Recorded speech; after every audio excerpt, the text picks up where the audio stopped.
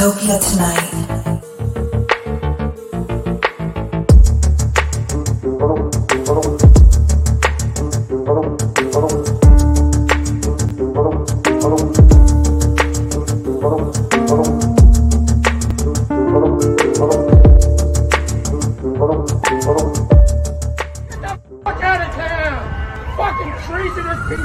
Dystopia Tonight.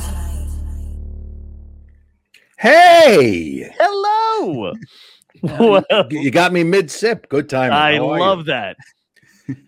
I gotta drink up when I'm talking to you. I understand. For the fourth time today. I was gonna say, yeah, it's not. We talk a lot. We do talk a lot. Just don't blame my alcoholism on you. On me, I mean. No. I switched that. You are not the reason I started drinking. You're the reason I keep drinking, but you're not the reason I started.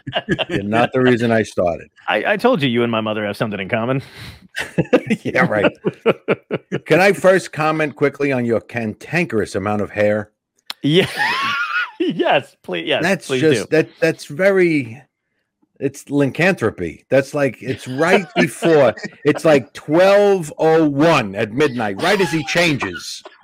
As Talbot changes into the Wolfman, that's you.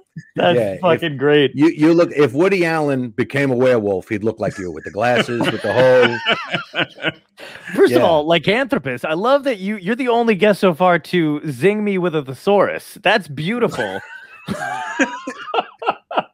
Everybody else, I have to actually look all that up. Do you remember the great Angelo Lozada? The great comedian that we lost. Yes. Yeah. Angelo once was sitting at the Stand Up New York. Years ago, and he's talking with this young woman, really, really pretty woman, and I could tell he's hitting on her. I walk in, he didn't even know I was there. I come up behind him, and I slide right next to him, and I say to the woman, "Be careful of this man. He's a nefarious fellow." And I walked away, and behind me, I hear Angelo go, "Who cockblocks a guy with vocabulary?"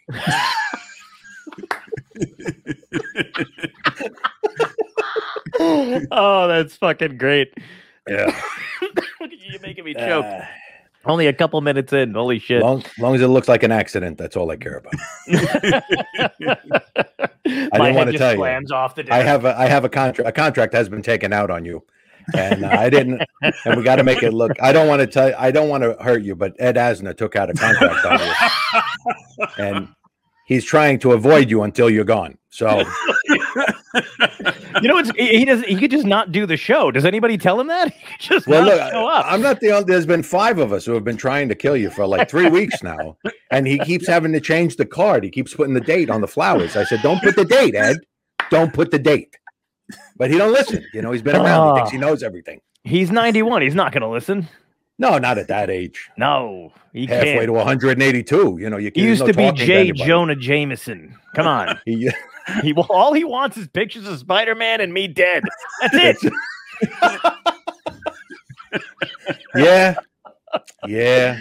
Oh, it is. I actually kind of want to frame this cat because I decided all the guest bookings are going to be done old school at a regular calendar. I'm not putting them in my phone. I want to look at them. But it is kind of, I want to frame it because it does have Ed Asner written all over it. No. Well, what you do is fine. if you don't die before you get him, then which will ruin his day anyway. But if you get him, then what you got to do is you got to try and mail it to him and get him to autograph it. Oh, that would be fantastic. Yeah. And knowing him, he's just going to keep it. You have what? I love that you said knowing him is just going to keep it. And if I know Ed, he's a funny guy. He's a very funny man. Yeah, he's hilarious. I had like a 2-second conversation. No, maybe like a couple minutes with him on the phone, and all he did was shit on me, and he doesn't even know me, which is I enjoyed every minute of it. Look, 2 seconds of you, everybody knows you. Everybody's met somebody like me. Yeah, you're expansive in your talents, but you're not deep. You're like a crystalline puddle. It just goes on. It looks like it should be deep, but it's not. You're like the veneer of talent. That's what I'm saying.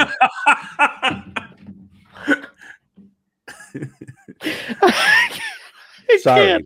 I can't do. Are we done? I can't do this for another. This is. I'm already hurting. John, you saw that. I texted you the picture of the sandwich. This is how much. There's a contract, John. I told you. That's right. This is how much he and I talk. I do send him pictures of what I'm eating. Yeah, we're that close. Yeah. I'm like, oh, this dinner looks good. Click. Yep. I'm impressed. Yeah. Well, the one thing we both agree on is food. Yes, you are. Food. Yeah, we both do. We love food. Mm-hmm. You're a master of alcohol. My first drink was with you, I believe. And I don't remember it because you roofied me, but you were. It was. No, I'm just kidding. Should have saved that for the back room. This is live. We were. I just wanted you to shut up, John. That's all I wanted. You're the only guy I know who talks more when he drinks. It's a narcotic. It's a depressant. It slows you down, and you. I know.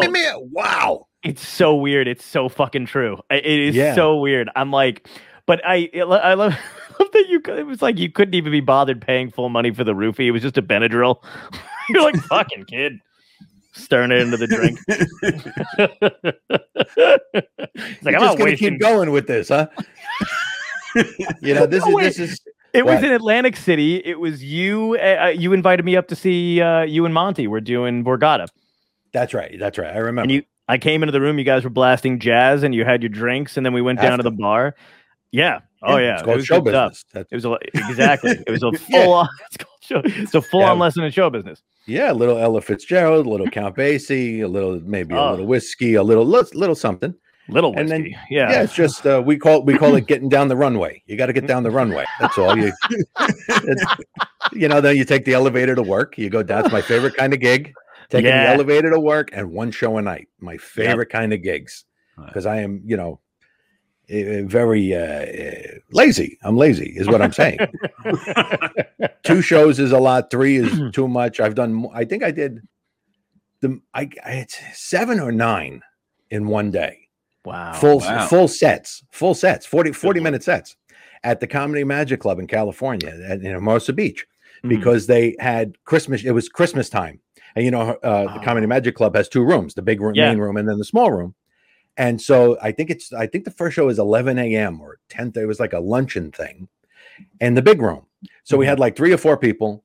I went out there 35 or 40 at the end, and as I was wrapping up, they're introducing me in the other room. Oh, wow. So I ran. I went from doing 40, ran down the hallway, and did 40 again.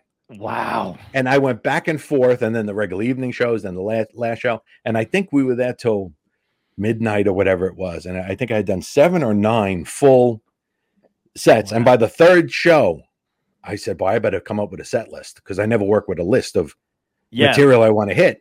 And I said, "I better do it," because by the 3rd show, I was on stage going into a bit, and I'm thinking, "Oh wait, no, I did this already." I really thought I did, so I was looking at the audience to see if I saw anybody go. Right? I didn't know if I did. So I'd go. So I had to go to the doctor. And I really did that. And after that show, I started writing a set list. I was like, okay, at least I have an order now. Yeah. Because I was doing too many shows that close together. Oh, that's what I was going to ask. I was going to ask, did you do the same show like back to back, or did you move around the jokes? And you were, because I feel like I couldn't. I could not with that many. I had to keep it in an order because if I went out of order, I would have forgot if I already did. Because by the time I was on the 6th show or the 7th show, I'm like, I've done this 35, 40 minutes over and over and over. I had no idea where I was, so I had to do it in an order. That's the only time I ever did that. Oh my God. Did the crowds wonder where you were? Because usually you do a show, you hang out, people get to see you after the show where they're like, where the fuck's he going? Oh yeah, they understand that you were. Yes, some people thought their show was the only one that day. It's like, oh, he's here for us. No, I'm here for a lot of people. Actually, I'm not here for any of you. I'm here for money. That's why I'm here. So let me go down the hallway and make more money. So I kept running back and forth. Oh. Yeah, and I didn't stop till the end. It was late at night. It was like 11 o'clock or whatever, which is late for LA. 11 o'clock at night. There's nobody out at that hour.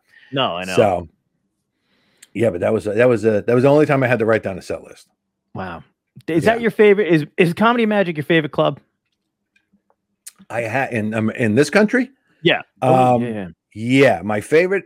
I would have to say there are 3 clubs I absolutely love.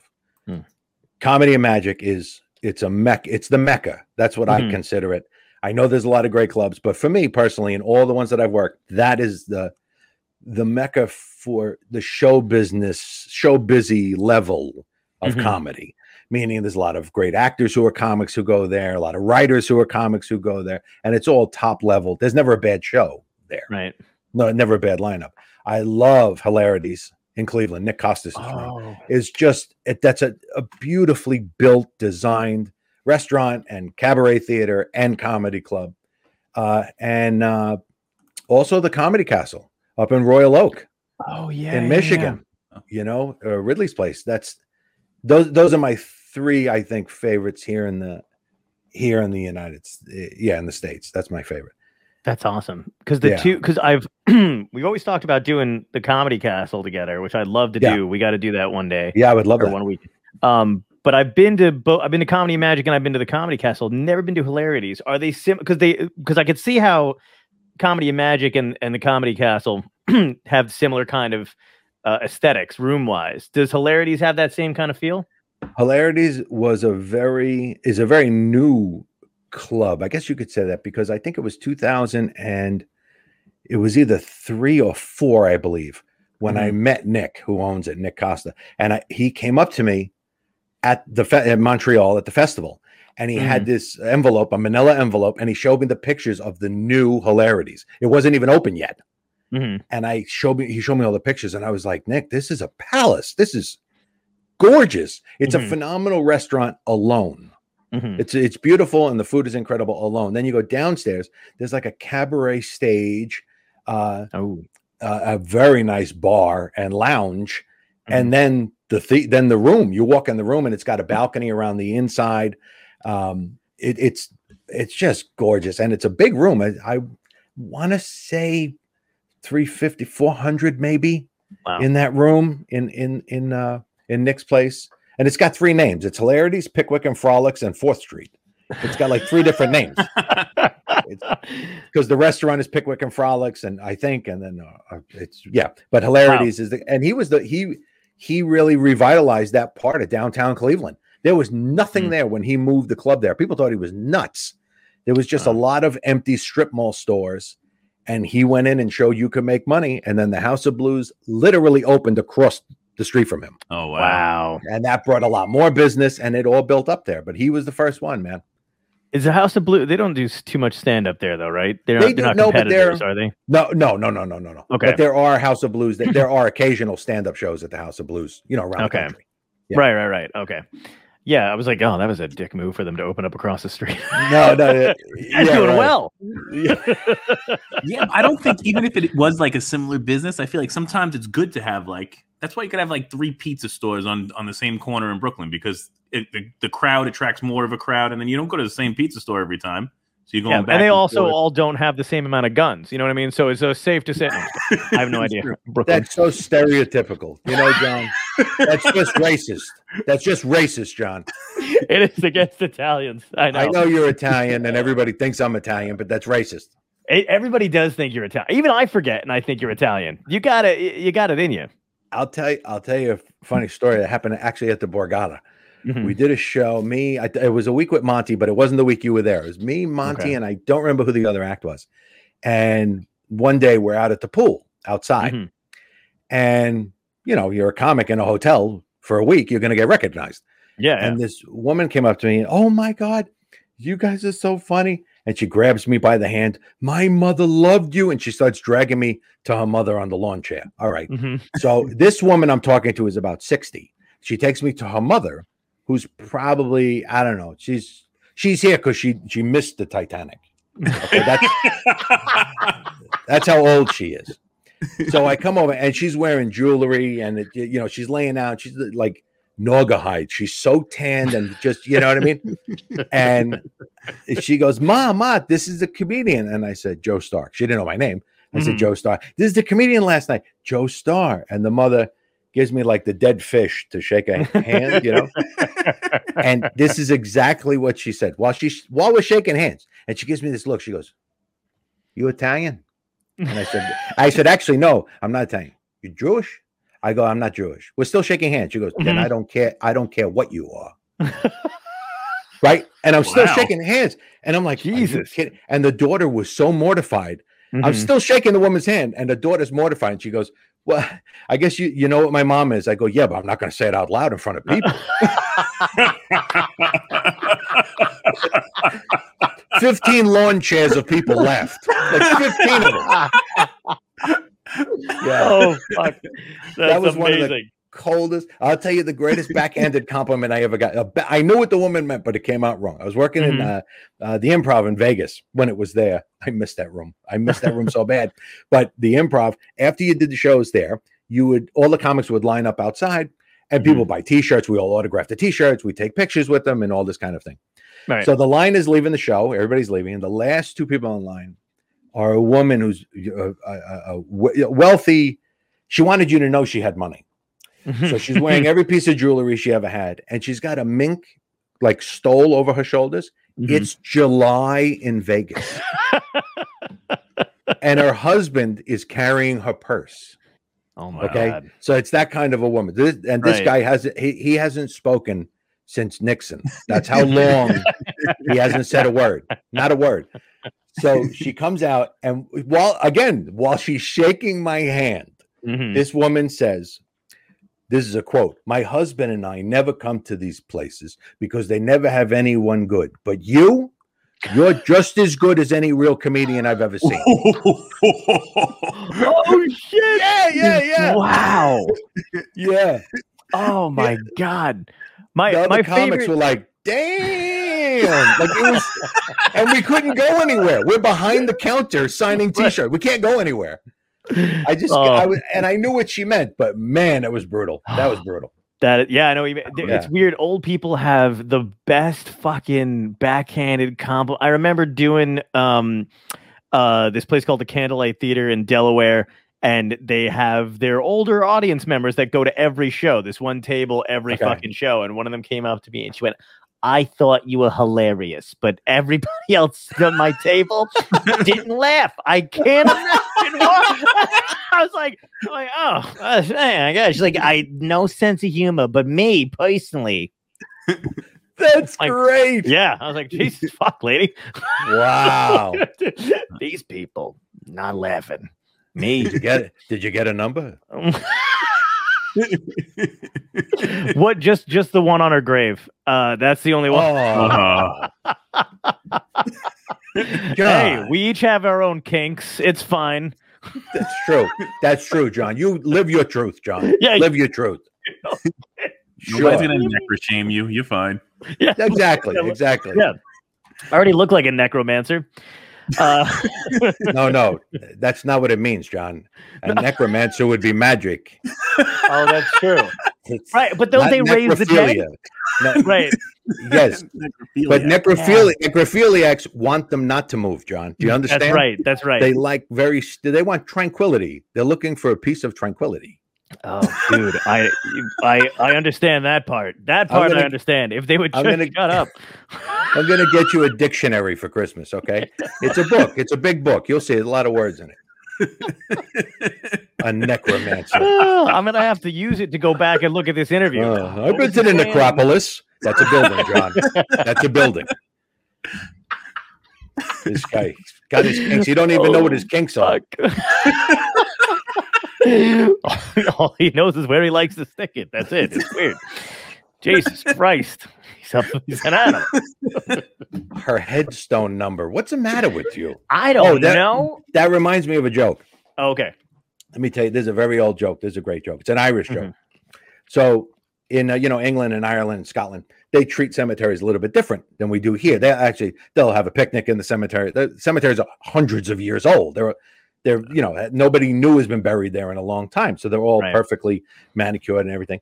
So actually one Sunday morning, there's a guy still on a bender from Saturday night. And he's cutting through the cemetery to get home. And all of a sudden he kneels down, kind of squats down behind a headstone. This old woman comes in with flowers. The sun's just coming up. You can see to put him on her husband's grave. And she sees him like she thinks he's trying to hide behind this big tombstone. So she just looks over and she says, "Morning." And he goes, "Nope, just taking a shit."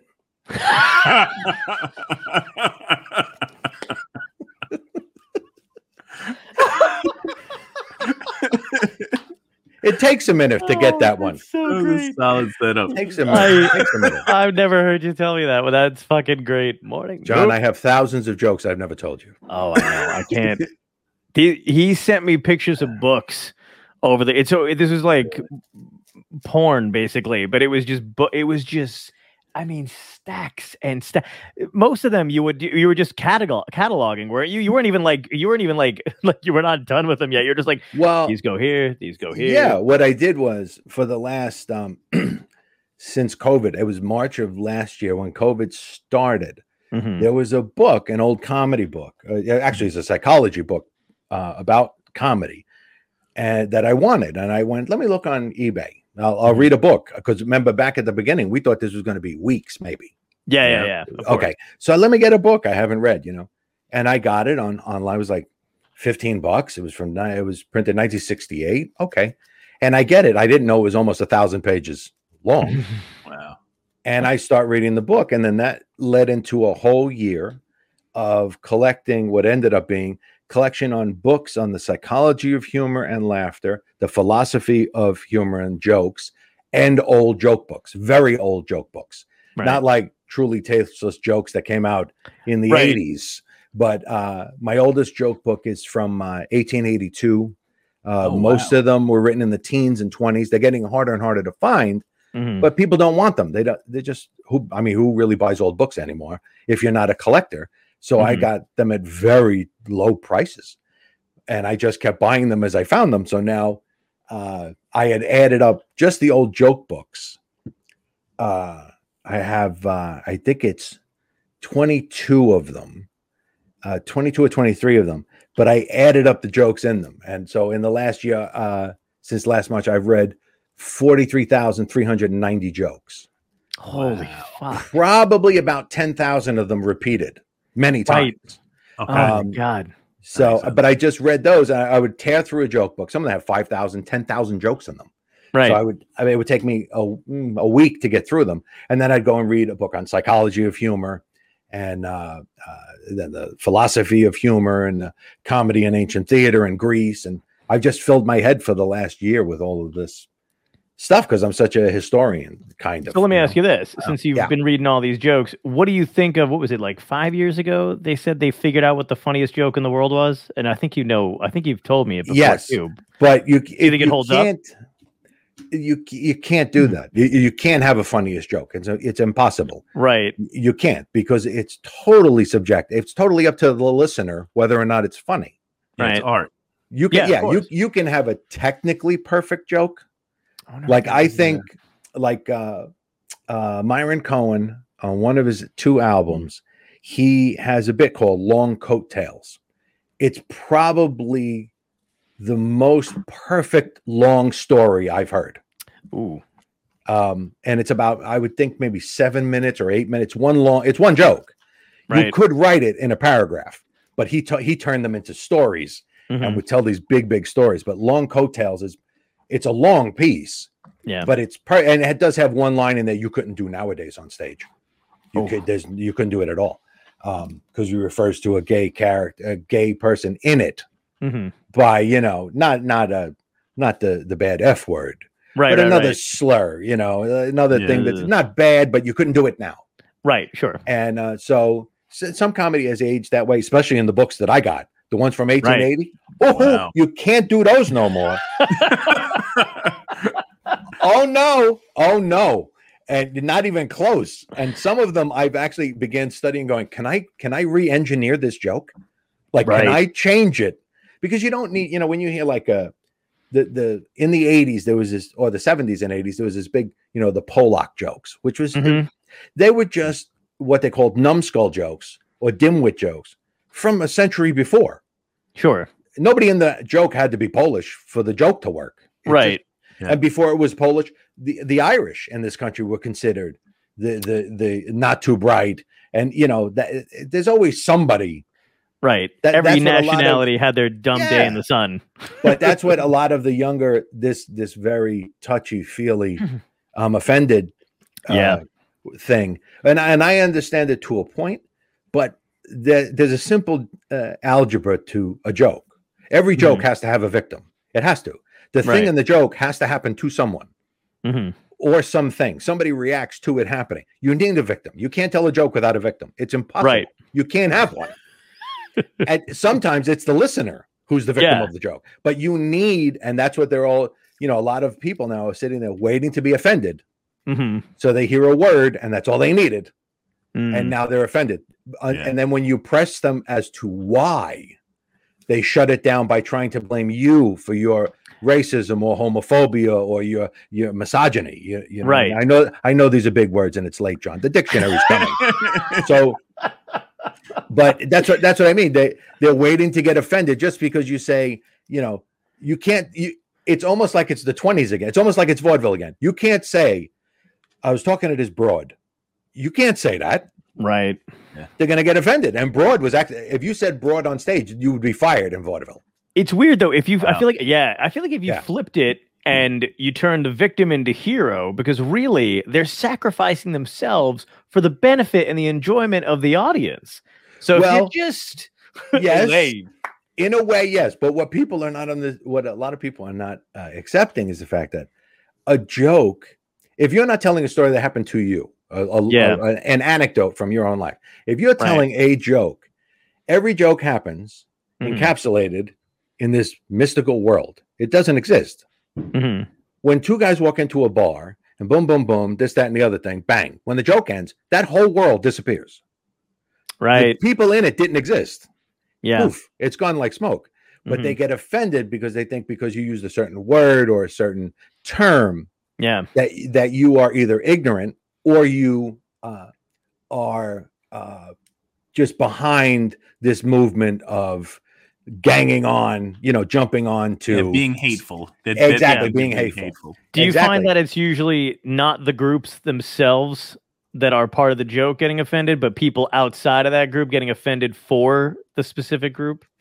Yeah, I've been doing stand-up since 1989, 88, somewhere in there, 90, somewhere around there. I've never done racial stuff particularly. There's three things I never touch. I never touch sexuality, religion, or politics on stage. Yeah.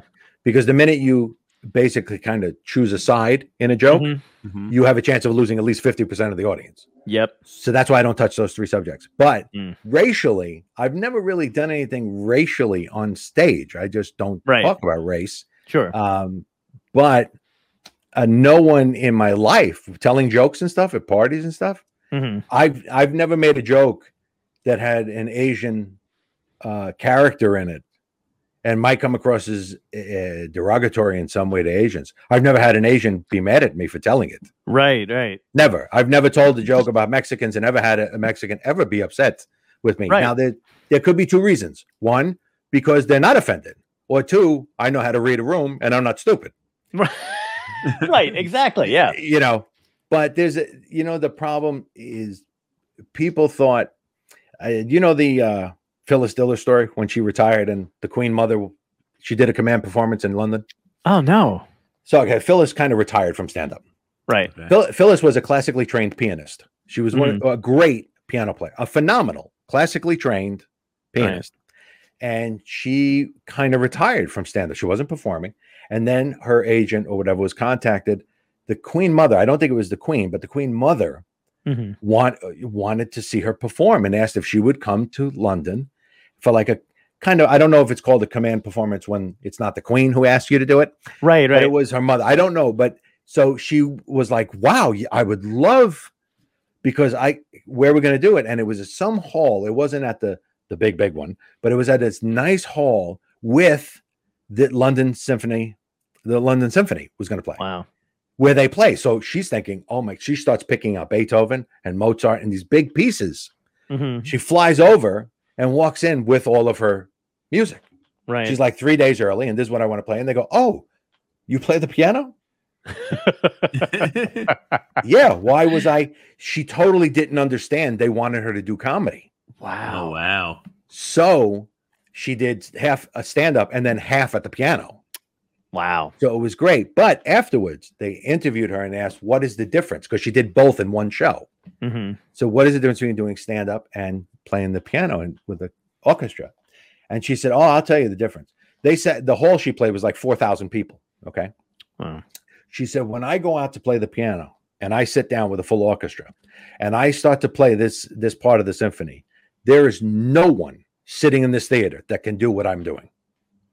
I walk out to do stand-up comedy, I'm in front of 4,000 comedians. And that's absolutely right. Yep. Because people think it's so easy, because the better you are at it, the easier it looks. You'll see as you get better, and you'll find out. It'll happen. It'll happen. It'll happen. But people just think it's easy. And because they think it's easy, whenever you do a joke that has a victim of maybe some racial undertone into this joke, they immediately think, oh, well, obviously he's just either too ignorant to know it's wrong, or he's doing it because he means it. He agrees with putting down other people. And again, it's usually never the people that are in the joke. Like you were saying, it's never them. It's never them.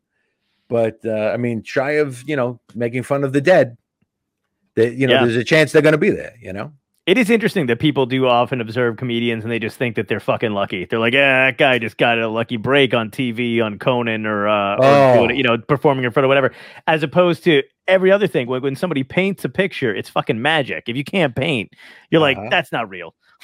You know what I mean? Like, how the hell did he that fucking man? But for whatever reason, personality, they don't understand that comedians are thinking 6 different things in the back of their head. Like, most of the time when you're on stage and you're telling jokes, you're not thinking of what you're saying. You're thinking of 6 other, who did that, and what's the next bit, and reading the fucking room. You know why? It's because people, meaning civilians, they do not know the difference between funny and comedy. That's the difference.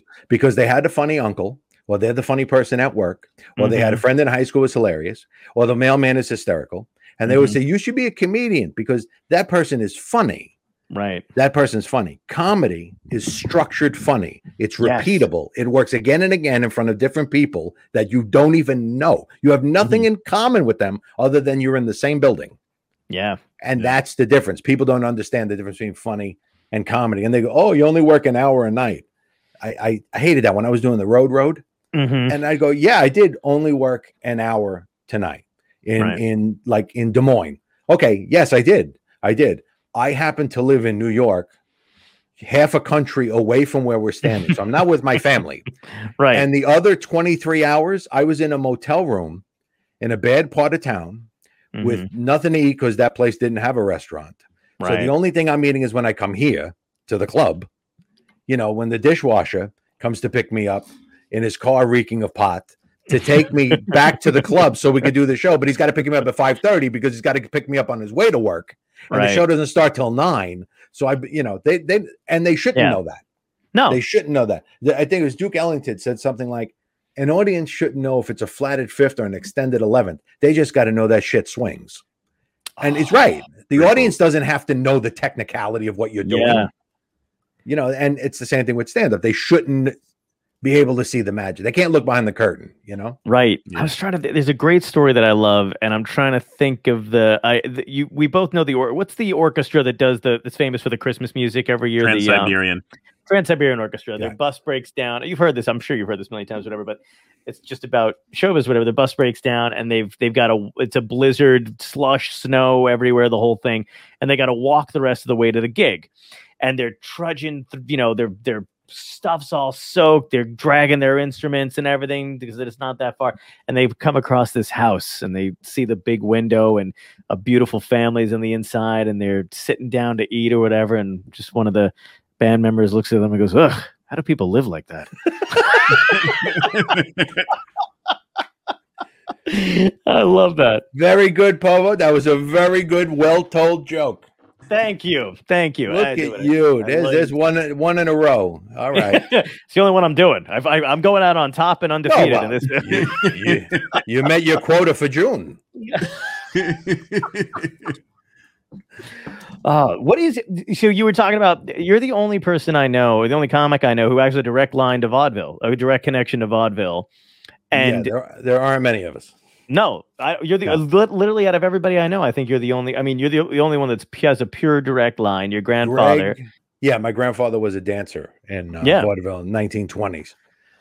Which 1920s. Yeah. Which is funny because they always say, and this is, you've been reading the comedy psychology book, stuff like that, that it skips or kind of entertaining performance skips a generation. So nobody in your family between you and my grandfather, is a performer, right? And it's just you.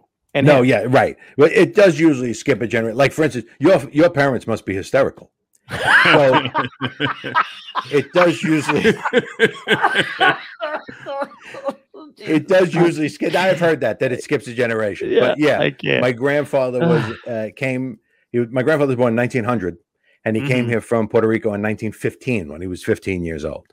Right. And to make his first monies, because he didn't speak English, because Puerto Rico had just become a commonwealth in 1912 or 1913. So he didn't need a passport. Mm-hmm. So he came here and he made his money dancing. That's what he did, and that's what got him into vaudeville. I think honestly, Greg Vaccarello, which is pronounced Vacariello, lives in Vegas, great comic from New York. And Greg, I believe, had a great aunt that was in vaudeville, or an aunt that performed in vaudeville, because vaudeville kind of was over by it was dying once television kind of popped up, but 1951, I think, or 53, the last vaudeville house closed. So in the 40s, it was already dying. Radio heard it, and then television and talkies heard it. So, right. There wasn't really that much. What we consider stand-up was non-existent back then, right? Stand-up, technically, the first stand-up comic in the United States. I don't know if this happened in England or in France, but the first guy to really be the prototype stand-up comic is Frank Fay, a very despised human being. Wow. He was incredibly racist. He had an ego like crazy, and everybody knew it. Like George Burns always said, everybody hated him.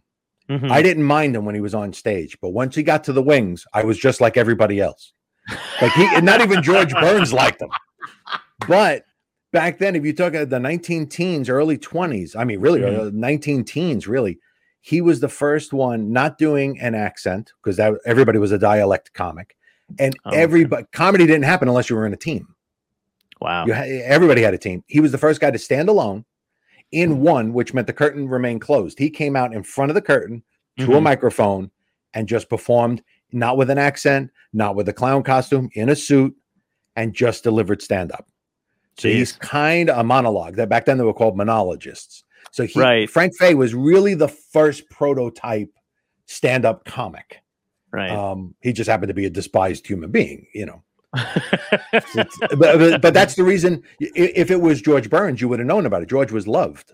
So he was also the first podcaster, technically, without the first comedian despised. Yes. That's great. But then I guess the stand-up that we kind of know, modern stand-up. I'm trying to think, because I know you would know, but what was it? It wasn't. Did it start with not even. Well, it started with him, and then it was. You had also Will Rogers. Who told their first personal stories? That didn't start till when? Because it was mostly just almost like a shared act, right? Well, vaudeville. A lot of guys bought what they call chapbooks. I have some that I've collected in the last year. Like I said, they're very small books of the hottest new jokes being done in vaudeville, and they would write them up.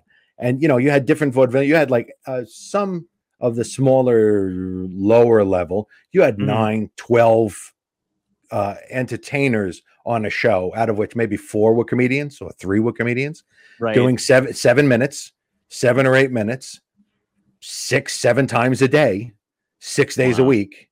And because there was no television, no radio, there were guys doing, like the big guys that would do 12 or 14 minutes toward the end of the show, the big headliners. They could do the same exact 12 minutes for 20 years. Good Lord. And never be seen by the same audience. Wow.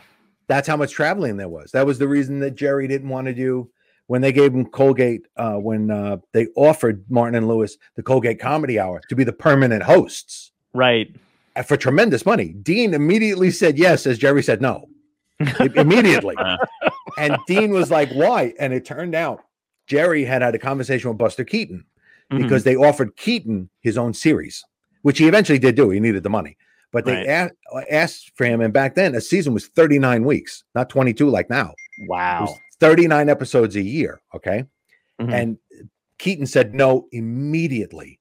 And they said, why? And he told Jerry, no matter how many gag writers you have, you're going to burn out within weeks. You can't come up with that much material for 39 half hours. Never mind hours. Colgate Comedy Hour was an hour. But Buster was going to get a half-hour show. You can't come up with that much. So Jerry did the math, and he figured out in one airing of the Colgate Comedy Hour, the amount of people that saw it on television would have taken about 100 years in vaudeville. Oh, wow! In one hour, you gave away. That's why I tell younger comics, don't put every new setup on YouTube. Do not put it on your pay. Don't, because it's never going to come down. Right. And so when somebody looks you up in 5 years from now when you're working, and they go, oh, John Poveromo, and they look, well, you're a bad example. No. Let me explain why. Like if you get some young comic and then they're really not good. Right. And then in 6 years, now they're working. They're actually getting middle stuff. They're closing some rooms, and somebody looks their name up and they find 3 older clips. They're not going to hire him. Absolutely. You know, you're a bad example because you've never changed. You are right where you were the day I met you. You're through. That there's something to be said for that. There's some for that. I mean, the way you've avoided getting better at every turn is amazing. It shows you're humble, John. It shows you're humble. I just try to change my appearance every now and again. That's what I thought was what you were supposed to do. Sure. I can see. I just wanted thicker glasses. John's also doing the same 12 minutes for 20 years. Exactly. Vaudeville John. That's what I'm calling you from now on. Vaudeville you know what? John. Those MapQuest jokes still hit. Sure. Oh, my MySpace song, Closer. My MySpace song. Closer. Let me tell you. That's great. Sure. Oh, shit. I got a whole bit about You Got Mail. Oh, yeah. Oh. I used to work with a comic who every fucking time I'd see him, he would do Clinton blowjob jokes. And I would be like, what the fuck? Yeah, man? right. Yeah. Anything, you know. And he would actually a little. Yeah. Oh, I know. And he would preface it by telling the audience he knows that they're out, but then still go into it anyway. And I'd be like, what the fuck? Why? He actually told them he knew they were. He was an antique dealer. This is a classic. You're gonna love this, folks. You got a little lever on your table. I want you to pull it. We're gonna go back to 1990. Oh, you can make a Casey and Case impression work with that. I think that'd be really great. Wow. Oh, that's fucking hysterical. Yeah, they used to drive I could see the merchandise too. Dial up. Huh? Hey, everybody, I'm selling rotaries after the show. Holy shit. Yeah. Oh, it's just brutal, man. That's the thing, man. If you don't, you said something to me the first time, because I took get away from me. I think that's what it was. Enough already. No, it was enough already. I said enough already. Enough already. Enough. I know. I was in your pockets. It was. Don't talk to me till you get a haircut, young man. You got any hot candy?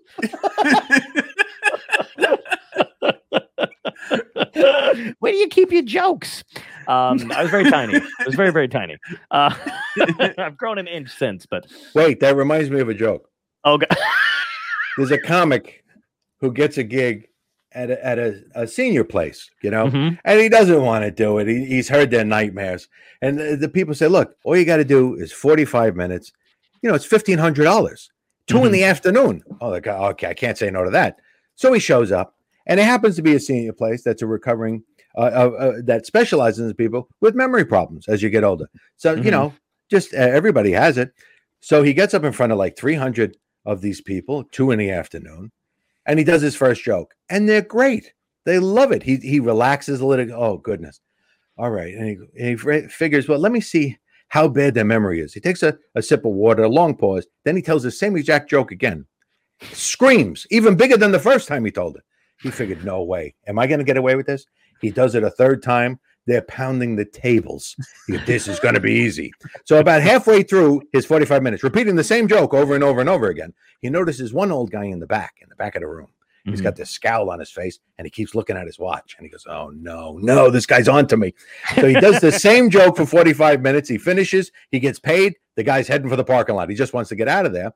And here comes the old guy. Excuse me, comedian. Excuse me. There's something I want to ask you. And I go, oh, geez. Yes, sir. He goes, I watched your whole show. Now, how do you remember all that material?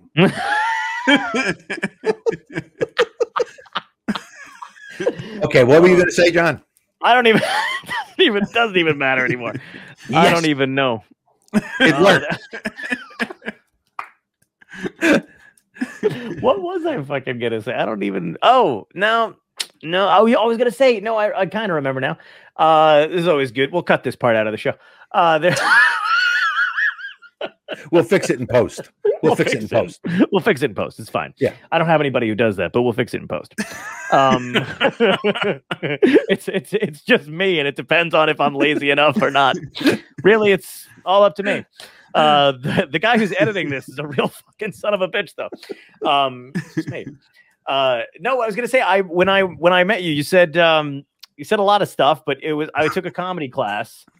You said a lot of things, and I did, but you came at the very end to talk to us about, what it takes to be in this business, and you rattle off like hey, if you don't like traveling and long hours and being but everything that was supposed to be not discouraging, but just supposed to be somewhat like, hey, this is the reality of it. It's off-putting. I was going, yeah, no, I want to do all of that. I was like, don't mind the travel, same clothes. Yeah. Okay. That's fine. Yeah. I didn't know, you never know, but I really had a strong feeling that you had, I'm serious now, I'm not going to break your job. You had you had this drive because all you wanted to do was learn and get better. That's all you wanted to do. And you could see it in some comedians, not just young ones, but I just mean newer. There's some people come to stand up who are 50, Yeah. But if they have to be like a sponge, they've got to want to know more, and they've got to have that gene to always try and get better. If you don't have those two things, you're starting in a deep hole, a really deep hole. Yeah. You have to have those two things to learn and have a drive to get better. You have to. There's no other reason to be in it. Yeah. Because otherwise you're saying that when you start, you're as good as you have to be. And that's it. I was going to say, which is ridiculous. Yeah. I never understood the dudes who already came into it, no matter what age, like you said, who just think they're it. They've reached the point. They're already good enough. Yeah. That's fear. Why? Yeah. That's absolute fear. That's fear. Yeah. They're walking in ego first. Right. Just being cocksure of themselves as a immediate deflection, like a shield of, I don't have to listen to you because I already know. Yeah. And so I give comics 3 rebuttals, 3. And that's my limit. When if somebody comes to me for advice, if a comic said, like you did, would you watch my set? And the first thing I said to you was, all right, but I'm going to really tell you what I think of it. Don't ask me for advice if you don't want to listen. Yeah. So if somebody asks me something about it, even a bit, some new comic will say, hey, did you see the new bit? It killed tonight. I go, yeah. Did you notice anything? Or maybe I could change or something? So they're asking for advice. And I'll say something like, well, the beginning here, you really went a little far. You should pull back. And if they explain it away, well, I do that because of this, and this. Oh, okay. Right. And then I give them a second one. The third time I tell you something and you explain it away, after that, for the rest of your career, I absolutely agree with you. No, that makes sense. They don't really want the advice. They just want reinforcement. Yeah, exactly. And that's annoying as shit. So, I saved what you wrote to me the first time. And one of the things that I loved was you went, because it was 5 minutes. It was at Caroline's, and you went, he goes, you're funny. You're funny. You got material. Nice. He goes, but move the fucking mic stand. For the love of God. He goes, get on stage, move the fucking mic stand. He goes, if you do this again, and I see that in front of you and I swear to God, from that moment on, all I could hear was what you, and I began on stage. Yeah. Get it out of the way. Yeah. And then there was, even years later, man, there was, God, it must have been when I was out in LA or whatever it was, but I got into a bad you know what it is, I think, but I got into a bad habit of leaning on the mics, and you were like hanging on the mic stand. You're like, he was like, I'll break your fucking arm if I see you leaning on the, and it was why? You know why? This is why. There's the phrase practice makes perfect. Yeah. That's wrong. It's an absolutely incomplete sentence. Practice does not make perfect. Perfect practice makes perfect. If you practice doing something wrong, you're going to get great at fucking it up. Right. Yeah. You have a proper. Now, if you hang on the mic stand just as a habit and never fix it, and then you get the Tonight Show where there's not even a microphone in your hand, right? You're fucked. Because then you're terrified. Yeah. So it's a sloppy habit. It's just like, Seinfeld had always said, if you're writing, why would you write a joke you can't do on the Tonight Show? Right. Why would you work it out and get it to work if you couldn't do it? Because back then, everybody was aiming for the Tonight Show. That was his point. Yeah. Well, everybody was aiming for that. But it is true. I mean, if you're going to write a bit that's, that you could never do on television, but that's also changed because now there's so much cable. Yeah. And not even pay cable. TBS, a TNT, you can do some heavy language stuff and some heavy language stuff or subject matter you want to. HBO, it's free reign. It's with Showtime. You do whatever you want. So that has changed. It's a wider area that you can hit with comedy. But you can always blew it up. You can always curse. You can always add what you want. The joke itself should be a well-written piece. Right. You can always, that's, I always tell everybody, it's like golf. It's like golf. You have your swing. Your swing is your swing. You don't change your swing. No matter what your situation is, you change your club. You don't change the swing. Right. Swing is the swing. So you as a persona, your persona on stage, not you, but a comedian on stage, then you have your swing. You have your persona. You have your thing. You don't change that. Yeah. You can change the way you deliver material. You could change the way you're putting it and the verbiage and the different words you're putting into it. But you're you. You can't change you. You shouldn't. Yeah. I know guys that act differently in different bits. Like they're a totally different comic. Yeah. And there's no consistency there. They haven't found their voice yet. That's what that is. They're trying to find their persona, the way they want to come across on stage, Yeah. And that's not you. Years. I'm talking about professionals. Right. People with a future and a glimmer of hope in their career. Right. I'm just hoping for a hair commercial. That's all I need. And then then it's adios amigos into the sunset. That's all. That's all I'm doing.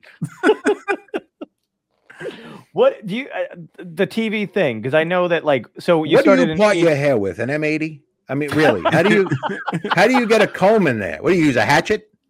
I'm just asking. What do you run into an open door frame? Just wham right in the head. I love the image of an M80. Just blow back. Oh, that'd be hilarious.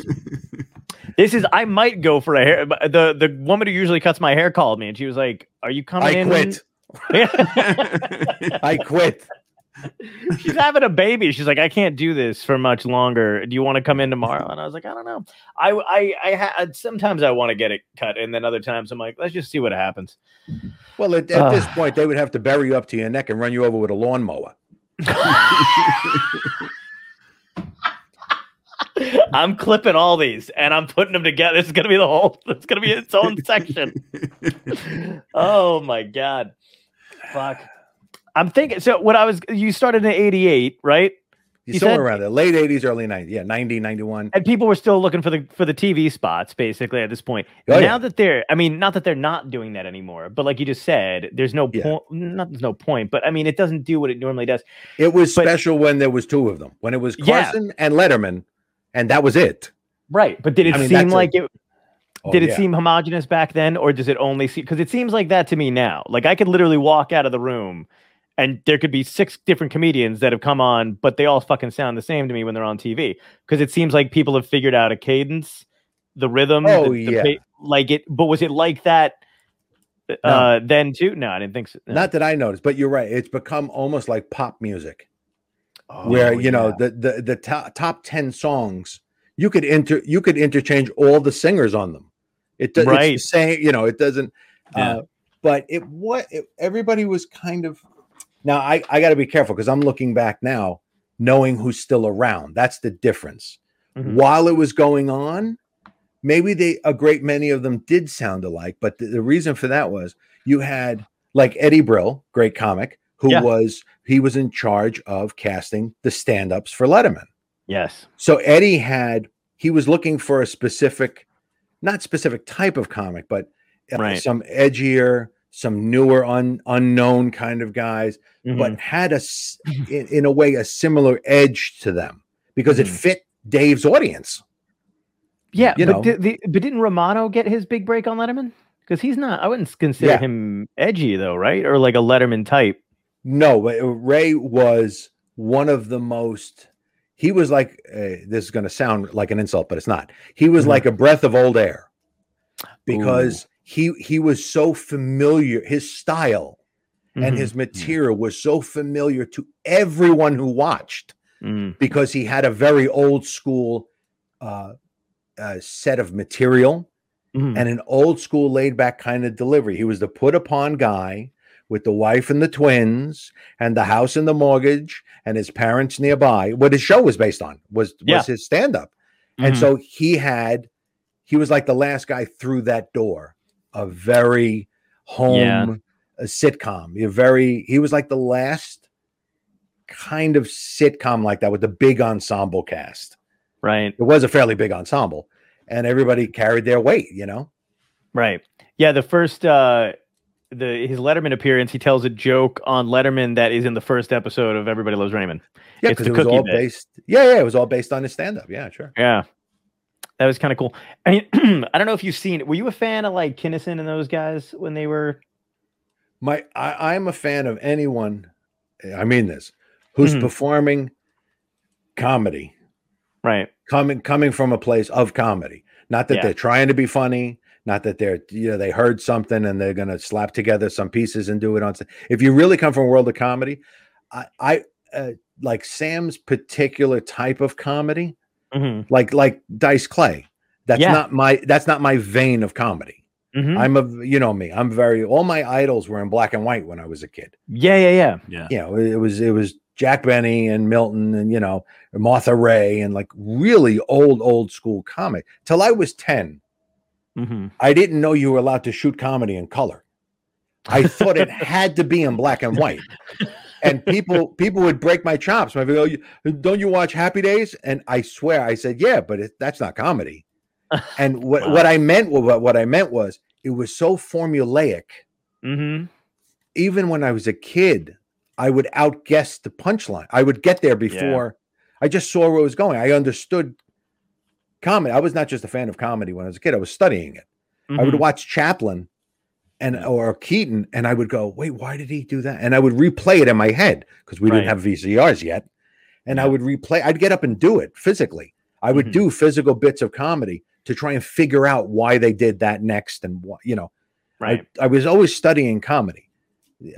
Not just liking it, but. And I liked to your point when you were saying about like you appreciate anybody who gets up there and performs or whatever, because it's the same way I describe like everybody always goes in two corners, whether you're a Marx Brothers guy or a Stooges guy or whatever. I can appreciate the Stooges, I understand where they're coming from, but I love the Marx Brothers. You know what I mean? Like yeah. And that's totally different, totally different way of working, but both started in vaudeville. I mean that was and in theater. You know, the Marx Brothers were smart in that they worked out any gags for their films they took on the road first and did them in theaters. Right. And then brought them they worked out and then brought it back to the studio and shot it on film. See, and you know, can I say, again, I'm going to give you another compliment. You're the only other guy I know in this business who also got to work and befriend their idols. Yeah, there's not many because Yeah, no, I meant you mean Jerry. Lewis. Well, yeah, Jerry, and also I'm thinking of Chris Rush too, because there's you and Jerry. Oh yeah, so you got, that's me and JL. Yeah, yeah, that was me which and I love JL. that photo, by the way. Did you? Was that whose that idea was Max took that? That was backstage at the Westbury Music Fair on Long Island. Jerry had just done his show, and I was backstage. And Max, who had a bad leg because his stroke he had, he said, "I'm going to take a picture." Now JL, when he sat down, he was very old. He was 86, 87 at that point. So when he sat, he shrank, he disappeared into the chair.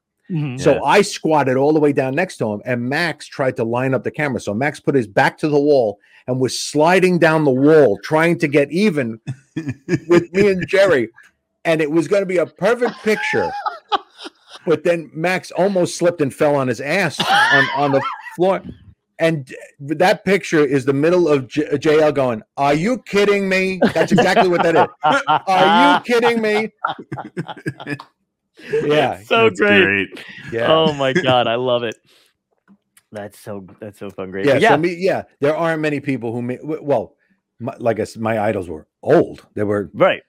I knew, Alan King. I knew Alan King really well. I was going to say Alan King and Alan King, Chris Rush, and Robert Klein. Well, I've worked with Robert a lot. You worked with Robert a lot, but was he one of your idols when you started, or was he more like? This is embarrassing. He was, but I didn't know it was him because my friends' parents had the albums.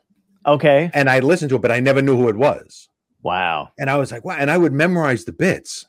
And then I'm doing stand up, and then you want to open, because me and Robert had the same manager at one time. You want to open for Klein? It's sure. Oh yeah, great. I knew him as a name and a legend. And then when I met him, as soon as he spoke to me, I went, "Oh my God, it's the guy from the records." And I realized I didn't know that I was an idol, that he was an idol of mine. Oh my God. Yeah. I didn't know that. That's incredible. Yeah. I opened for him I'll tell you this story. I never told you this story. Okay. I was opening for every time I see him, he always says, "Are you related to Mike Starr?" Now, Mike Starr is a ubiquitous actor. He's been, another big word, dictionary coming. He's been in a million things. He was in Goodfellas, and he was the one who worked at the airport, who gave him the keys. You walk in, there's nobody there. Is there security? I'm it. That's Mike Starr. Mike's been in everything. Everything. Right. And there's a physical likeness to us, big cookie jar head. We look the same. So I get, from some casting people have asked me, "Are you Mike's brother?" Because Mike has a brother. So they ask me if I'm the brother. So every time I see Klein, he'd ask me, "Are you Mike Starr's?" No, I'm not. Every time he asked me, we have the same manager. I've worked with him, a dozen times. But there's one night we're at a theater in Jersey, and I did really well. When you open for somebody like Klein, it's his audience. The hardest person I ever opened for was Soupy Sales. That was the hardest person to open for, because he had diehard fans, literally, for 60 years. Wow. They did not want to see some young kid up there. They wanted to see Soupy. So it was the same thing with Klein. Usually his fans are his fans. But this one magic night, man, I hit it hard, and it was great. I felt good. So then there's an intermission. I come off, and the house is going to bring him up from the, the voice of God is going to bring him up.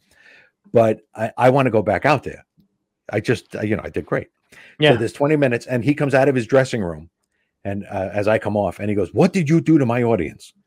And I go, what do you mean? He goes, "You just killed." And he's straightening out my jacket for me, and he was so happy for me. It was really nice. He said, "You killed. That was so wonderful." I said, "Thanks, Robert. It was great. They're wonderful. They're going to love you. This is such a great night."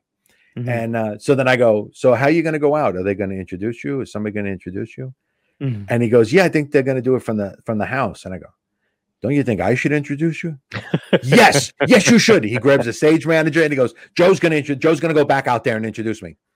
So I'm in the wings, and they're getting ready to bring up the spot to follow me out to the mic. And Robert was fixing my tie for me. And he's just fixing my tie. And I said, "What do you want for your introduction? Like, what movie's coming out?" He always has a movie coming out. Yeah. So he says, this, that, and the other thing, and blah, blah, blah. And he goes, "And then tell them that I'm your biggest idol, and I'm the reason you got into show business." and he's still fixing my tie. And I go, "Well, that's true, Robert." And he goes, "What?" I said, you're the reason I wanted to be a stand-up comedian. And there's a long pause where he's looking at me, and I went, well, if you're going to fuck with me, I'm going to fuck with you. And he choked me with my tie, going, like that. So then he smacks me on the face, and he goes, go introduce me. So I go out. I get out 2 steps into the wings and onto the stage, and the spot hits me, and I get an ovation, like this big round of applause. And I turn to Klein. He's 3 feet behind me in the dark in the wings. And I go, just get comfortable. I'll be a minute. And so I take my time walking out to the mic. I get to the mic. I go, it is so great you decided to stay. Everybody laughs. I said, because I get to bring up a really great comedian, a legend in the business. You might have seen him in this and this. You could see him in this upcoming movie, this. The reason I got into stand-up comedy, Mr. Robert Klein. And the lights go black. Black. Wow. Bob Stein, his keyboard player, comes out on the stage right, comes out to the piano, sits down in the dark, and I'm standing pitch black on stage. And then the follow spot that brought me out there now opens, and bang, it hits him in the wings. And Robert comes out walking right at me. Now he's coming to the mic. I got to get away from the mic. Right. And I have to pass him. And I had a moment that I didn't know in show business law. Do I reach into his spotlight to shake his hand? So I didn't know what to do. So I'm just passing him, and I'm kind of saying, have fun. And he reached, this was generous. He reached out of his spotlight to shake my hand. Wow. That was very generous. And then he goes, watch this, asshole. And walks right past me. And commences to destroy for an hour and a half. Wow. Holy shit. But he reached out, which was that was the kindest thing an entertainer could do, because he knew I was confused about what do I do? You know, he could see, he can see me. The audience can't. I'm standing right in front of him. But he reached out of his spotlight to shake my hand. That's incredible. Thank you, Robert. Have fun. Yeah, watch this, asshole. And walks right past me. Oh, it was so great. That is great. So I love Klein. And then you did is that after that? Then you did like to the TV spots with him too, right? Because you did New Joke City. Yes, I can't believe you brought that up. Yeah, New Joke City. Yeah, I'm bringing it all up. Yeah, that was on the Metro channel. That doesn't exist anymore. Oh yeah, New Joke City. Yeah, that was a fun. He hosted all of those. That was a 3-comic or 4-comic show. It was a showcase. Was that the original Gotham room? The one before the move? Yes. Yeah, it was in the original Gotham. Metropolitan room, right? I think now it's called or something like that. Yeah. Oh, I have no idea. Oh, okay, yeah. Because I remember I got to do that. Once they closed, John, I don't go back. Why would I go back? Why would I go back to a place that closed? Of course. Well, they usually close after they hang my picture on the wall, and then the building cracks. As soon as I start getting paid at a place, they're like, and we're done here, right? We packing it in?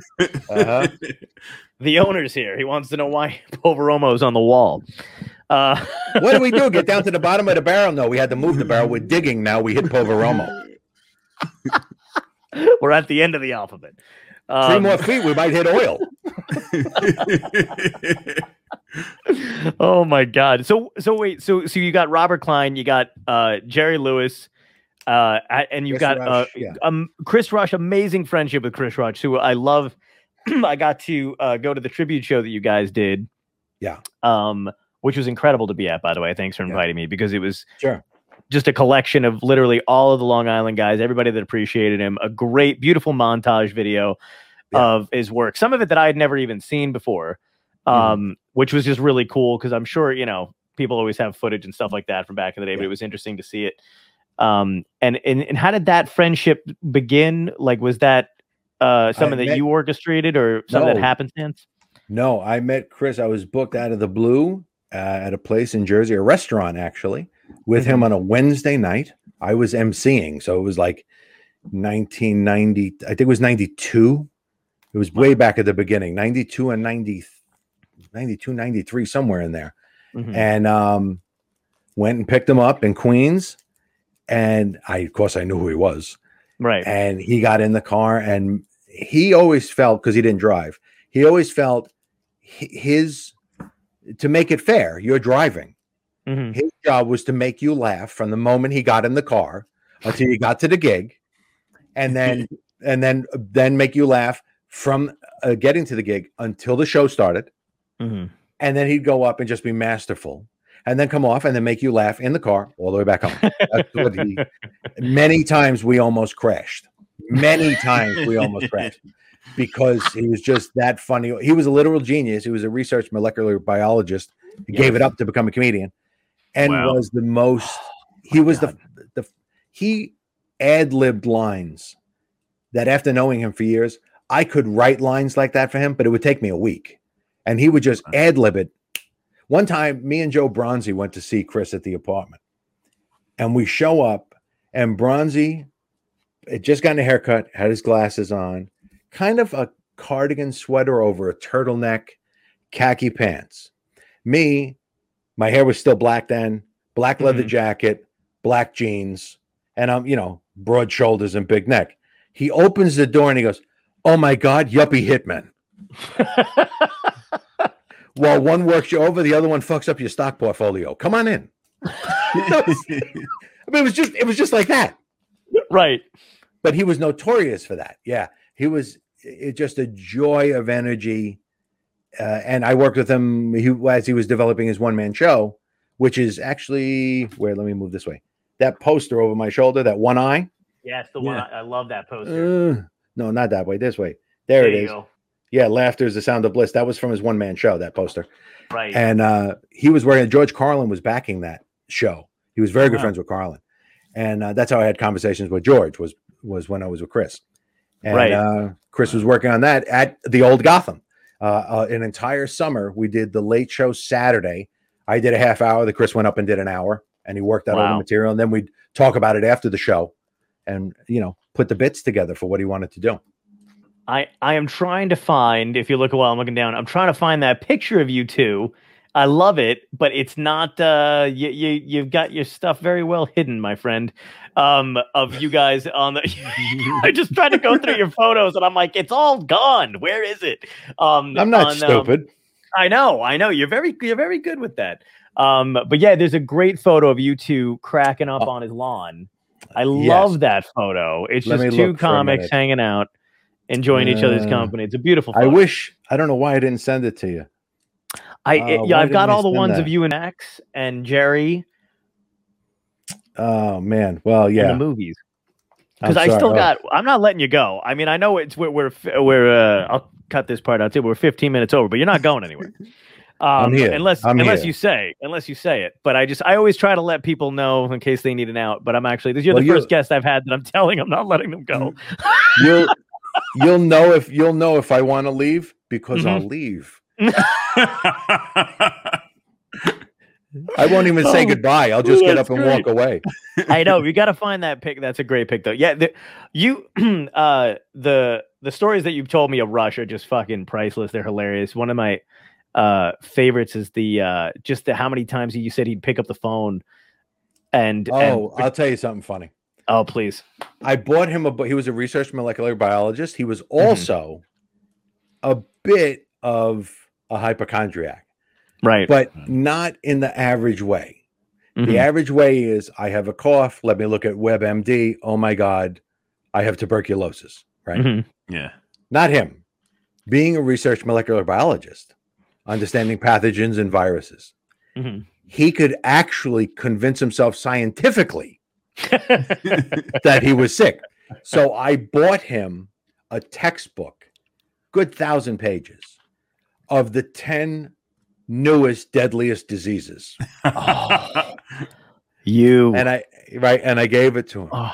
And one night, I was single, and my phone rang at like 3:30 in the morning. Now he was notorious for going to bed at 5 in the morning and getting up right before Oprah came on. That was his thing. So he about 3:30 in the morning, the phone rings, and I pick up. I see his number. I'm like, Chris, what's the matter, Chris? And he's whispering. His girlfriend's name is Megan, and he's whispering. He goes, "Star, what? Megan's got Ebola." I could tell she's laying right next to him. I go, Chris, she doesn't have Ebola. She fucking does, Star. She's got all the fucking symptoms. She does not have Ebola, Chris. She does, you asshole. She's got it. Listen, let me read you this page. So he starts reading me the page of the symptoms, none of which she has. Oh, God. And he goes, now, here's the killer. Here's the killer. Could be asymptomatic. Do you understand, Star? I know she's got it because she's not showing me any fucking signs. Holy shit. So I'm laughing, and then click, he just hangs up. That's all. I'm wide awake laughing my ass off for no reason, and he's going to bed. Oh, my God. Yeah, he was notorious for that. That's fucking hilarious. Yeah, we had a lot of fun. We had a lot of, that's the greatest thing about, it's the reason I got into stand-up. I always knew I'd be in show business. Mm-hmm. I did not get into comedy to do stand-up specifically or to be an actor specifically. I got into it because of a moment I saw of the Rat Pack, where Frank walked down front to sing a nice ballad, and Sammy and Dean were up at the piano. And Dean leaned over and whispered something in Sammy's ear as he was lighting a cigarette. And then Sammy just kind of stopped and doubled over with laughter, but not out loud, not to disrupt Frank. Frank's singing a ballad. And he just gave Dean this look, and Dean gave him, there was a moment there. Yeah. Now, Frank is Frank, Sinatra. Sure. But I wanted to know, what did Dean say? Yeah. That is what I got into show business for, the being in the wings and the dressing room and backstage, the green room, to be on the set between the takes. Yeah. That's what I love. I love that. I love that. When it's for us, when it doesn't matter. Yeah. You know what I mean? Like this podcast. So where you just do it because it's for us. It's us to have a good time. Yeah. And you could say what you want, and Yeah, but exactly. Also to make your idols or your friends laugh. If you make somebody laugh, I mean, come on. My friend Jen Kober, great comic. She's great. Great comic. She's doing some television thing right now. She's being a little vague about what it is, I think, specifically, but she's shooting a big thing. And today she posted that she made Lainey Kazan laugh today. Wow. Lainey Kazan. And Connie Stevens was there. I mean, you're talking, this is show business. Yeah. Those are the reasons that I'm in it. It's for those things. For the time I have a memory of Jerry Lewis. I flung a handful of pigs in a blanket at Jerry Lewis. Holy shit. Who has that memory? Right. So that's, I made Jerry laugh. I made Max Alexander laugh. Was my, my another big brother of mine that we lost.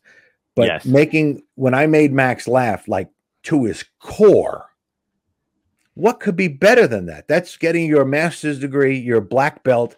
Oh, that's a great picture of Max and Jerry. That picture was taken with the camera resting on my shoulder. Wow. So there were three of us were there.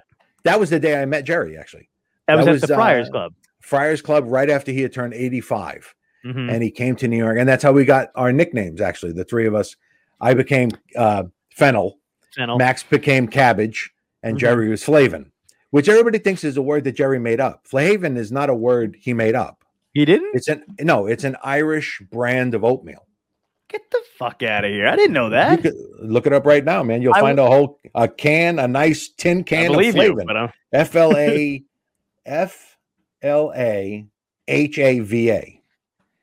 Holy Flavin almost. Fucking shit. Yeah, that's where Jerry got the word Flavin. It's from that. Wow. Yeah. All right. So and I became Fennel because Jerry opened the menu, well, the big card menu at the Friars Club. And he's looking at it, he's reading, we're all looking at the menus. And it was Jerry, Max, me. And Jerry's looking at the menu and he goes, What's fennel?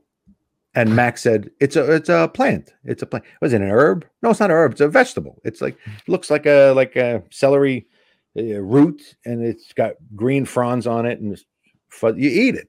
Yeah. He goes, it says it's in the salad.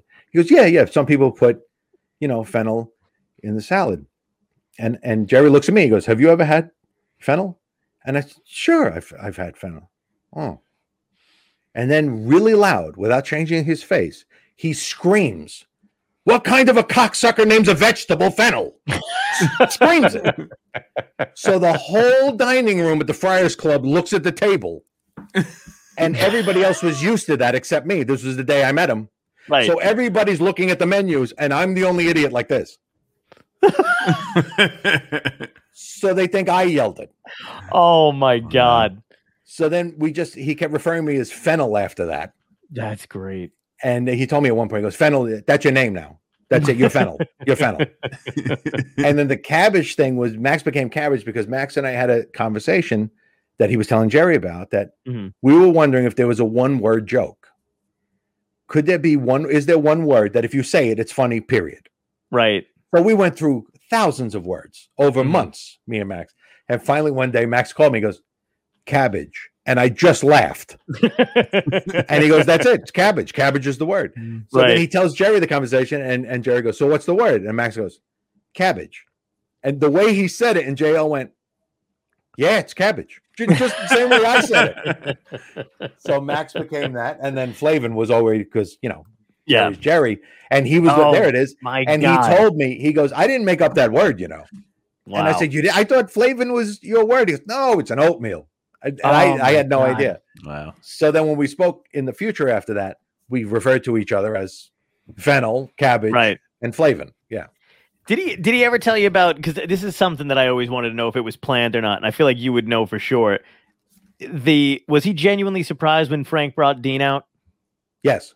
He was. Yeah, he did. Well, that's what me and Max knew, was that he was not, he did not know that. Frank kept that so secret. Not even anybody in the MDA knew about it. Oh, nobody. Wow. Frank called the head of the broadcast out of New York, I think, first, right, and told him, tell every network, because it wasn't like now where everybody was getting the same feed at the same exact time. Right. But he said, make sure that every major hub is live in Vegas at whatever it was, 8:15. I'm talking everybody has to be live. And it's Sinatra telling you that. Yeah. So it's going to be live. So everybody, he called every affiliate was live. They snuck Dean. It was Frank walked in with like 5 guys out of the limo. Dean had a hat pulled down. He had his thing up on his collar up on the jacket. Nobody knew he was there. Wow. Snuck him all the way to the wing. No one knew until Frank started to say, I got a friend here who believes in what you do. He just wanted to say hi. Will you send out my friend, please? When he said, I have a friend here, that's when he took off the hat and the jacket. The people in the wings like, oh my God, it's Dean. And nobody knew. Nobody knew except Frank and Dean. That was it. Frank, Dean, and the other guys in the car. That was it. That's crazy. That's awesome. So Jerry, I always wondered. Had no idea.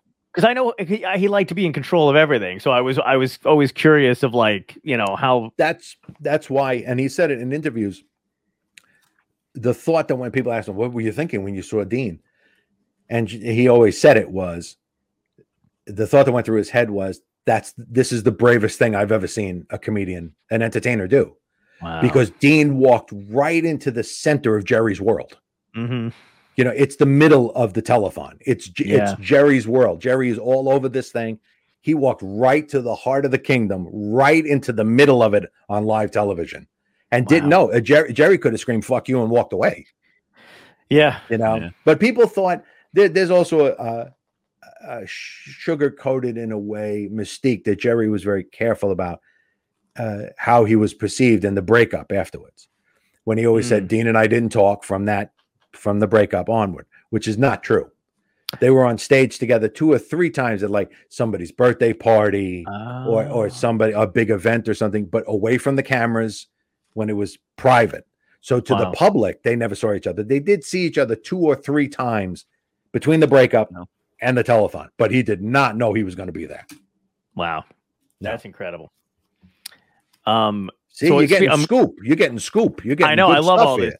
This is I'm dragging it all out of you. This is all coming out because now we're just going down the Idol train here, and I'm going to because we're going to talk about my favorite movie first, and then we'll get into the other ones. It's still about me. I love Tintin. The fact that you're in a Tintin movie, because Tintin was something I used to watch when I was a kid. Yeah. My mom loved Tintin. My mom had the comic books, and then I remember the cartoons and everything. And then you had told me that you were going to be in the movie, which is crazy. We weren't talking every day like we are now, basically. But I was still dragging advice out of you, even back then. You told me you were going to be in the Tintin movie. I was like overjoyed. To this day, I love that role. I love that character. I think we still have a picture of Barnaby, right? Coming up. Barnaby, you should. Barnaby, I know. I think I sent it to you from the movie. And Jamie Bell, another great actor. That was some cast. That was some cast. Tell me, because I don't think I've talked to you a little bit about it, but what was the audition? Did you auditioned for it, right? You did audition for it. Yep. What was did you audition for Spielberg? No. I auditioned at my agent's office. We recorded it and sent it. And that was one of the. That is incredible. Yeah, it was Jamie Bell. You were in a suit, right? Almost like what the Hulk, like Ruffalo looks like in the Hulk. The performance capture suit. Yeah, back then, right? Yeah, which has changed a lot. It's gotten much easier to work in performance capture. But when we did it, we were right about Avatar, like right about that time when James Cameron was pushing the technology. He invented it even so much further, and it was so different to work in that kind of technology because you're wearing the inside lining of a wetsuit, right? Is basically what those black suits are made out of. It's not the rubber outside part; it's that insular part. Oof. And so, let me tell you something. This body in a skin tight black. Let me tell you. Oh man. Oh yeah. There's one picture, and I think you have it because I haven't seen it since. Maybe you showed it to me when we were hanging out. There is a picture of you in it, right? And on skate. Are you on skates? No. What are you on? You're doing. There's Jamie some. Was. No. You're doing something, or you had to do. It was something very physical. I swear to God, it maybe wasn't skates, but it was some like you had to be moved or whatever it was. You had a helmet on. Oh yeah, we all had the suit with markers on it, and then a helmet with an arm, and then the camera was here with 6 lights. Okay, because it was a very physical scene, whatever it was. But I can't find. I tried to find that photo. I can't find. There's another one I can't find anywhere. Well, it must have been. It must have been when I got shot in the scene where I got shot and fall down. What it was when you fall down. Yeah. And that was. I got stunt pay for that. Oh wow! Really? Hey, if I go obese guy falling down, there's going to be hurt. There's going to be. So. That was I auditioned for that in the agent. They sent it, and I was fortunate enough. And then the whole that was real. That was a level of show business I was not I'd never experienced before. It was the limo picked me up, took me to the airport. Then it was the private lounge. Then it was first class on the plane. Then it was. Wow. And then I show up at the airport and there's a guy and he takes me in the car, in the nice car, to the hotel, which is one of my favorite hotels in the world. And then I check in and they hand me keys to a rental car that's already been signed for me. It's outside if you need it. And the guy who drove me in the limo, he was on call 24 hours a day. If I needed him and I didn't want to drive, he could come and get me and take me where I got to drive. Wow. It was like, wow. And then I went to the set and I met the first AD, Adam, I'm gonna forget his name. Shit. Adam was the assistant director, and he goes, "Have you met Steven yet?" And I always talk to people the way I'm introduced to them. So, have you met Steven? I said no. So he takes me over to Video Village, what they call where the monitors are. Right. And he's in the middle of a conversation, but there's nobody there. And I didn't know he was talking to a monitor because it was Peter Jackson was in New Zealand, so they were talking to each other. Wow. Because Steven directed the original, the Adventures of Tintin, Secret of the Unicorn. Peter Jackson was a producer. The sequel, they were going to switch jobs. Peter's going to direct it, and Steven's going to produce it. So they're talking about something, and I come over, and Adam says, "Steven, this is Joe Starr. He's playing Barnaby." Right. And he says, "Oh," and he didn't even say hi to me. He grabs my hand and pulls me to him. He goes, "Come here," and he introduces me immediately to Peter Jackson. Oh my God! And he says, "Peter, this is Joe Starr. This is who's going to play Barnaby." And he said, "Oh, right. Great to meet you." And sticks his hand out like virtually to shake my hand. I said, "So nice to meet you, Peter." And Steven said, "I'll be with you in a minute." So they finished talking. And then Steven comes over First question out of his mouth. I swear to God, are you Mike Starr's brother? I swear to God. I swear that's what he said. Wow. And there he is. That's Mike. Oh my God. I swear that's what he said. Just like Kleino said. Funny. So I said no, and I hope that's not why I got the part. I hope. And he goes, no. We love what you did. I'm just curious because of the name. We started talking, and then I met immediately. I had just met Peter Jackson, and then I met Daniel Craig and Jamie Bell within a minute of each other. So wow. I meet Billy Elliot and James Bond. After I just met, the Lord of the Rings. I just met him. Right. And it was like my head is like swimming. I'm like, wow, this is wow. And I'm standing next to Spielberg. Right. Like this is like a lot. Yeah. And then we did the movie and we shot it quick. It was anybody who's listening to this, any actor who works in performance capture, if you haven't before, there is so little downtime. You got to be on your game, man. Because we went from the library to the middle of the ocean in 20 minutes. Holy shit. They just had to sweep away all the stuff and brought in the other props. And they're not full props. Like a table is an outline of metal. Mm-hmm. It's just with markers on it so that the cameras pick it up so that the digital graphics could be laid over it later. It's not a full table. Wow. So when they left the library, they wheeled out the 2 or 3 frames of bookcases, wheeled them out, and then wheeled in the frame of the boat, and we were in the ocean. Wow. Yeah, it was incredible how fast you have to work. You have to work really, really fast. You met Andy Serkis on that set too, right? Oh yeah, and Andy Serkis. You guys became buddies. He became a buddy of mine. I did not become a buddy of his. Oh, because I knew who he was. Right. And I was hovering to watch him work. Wow. There were 2 days I wasn't even shooting and I was there just because I wanted to watch him work. Yeah. Because he is, now it's becoming more popular, especially with video games, use a lot of performance capture, but now it's becoming more and more popular. At that point, he was really Chaplin. He was Keaton. He was the beginning. He was the first guy to master this technique. Wow. The first guy. He was it. Gollum. And Gollum, King Kong, yeah, and Caesar, Planet of the Apes. That was and then Snoke. I mean, you can't. Oh fuck! Yeah, he was Snoke in Star Wars. I forgot he was Snoke. Yeah, so he really became the king of this whole thing. Yeah, he was the first guy to master it, and he's an absolute sweetheart. But I showed up just to watch him work for 2 days. I wasn't even on this. I wasn't supposed to be there, and I just had to watch him work because he was incredible. Really nice guy. Yeah, the whole movie. I mean, it's an incredible movie. It's a popcorn movie. It's a kid popcorn movie. Yeah, it totally is. Yeah. And but you know what the thing is though, because it's Spielberg, it's epic. You know what I mean? Like even though it's done in that kind of way, which is why like I loved Ready Player One. He never done a thing like that before, but that is such a Spielberg fucking way to do it. Yeah. And I think I found the AD, the Adam Somner. Yes, Adam Somner. That's who was the first AD. Thank you. Yeah. He was the one, his beautiful English accent. And he introduced me to Steven. And I thought Steven introducing me to Peter Jackson was going to be the coolest thing I could ever, like that was it. Mm-hmm. Then we go to the premiere and I'm doing you're on the line and you got to, you have news outlet after news outlet as you're going down the carpet, working your way to get it. I had never done a premiere before. Right. So I'm walking down. And at one point, after we took this picture, he turns to me and he goes, "Hey," and he sticks his arm out and grabs someone. Mm-hmm. And I'm facing this way and I turn into what he's saying. And he's in the middle of introducing me to George Lucas. In the middle of it. He goes, I turn and he goes, "Yeah, Barnaby. And Joe, this is George." And I go, "Hello, George." And because that's how I was introduced to him.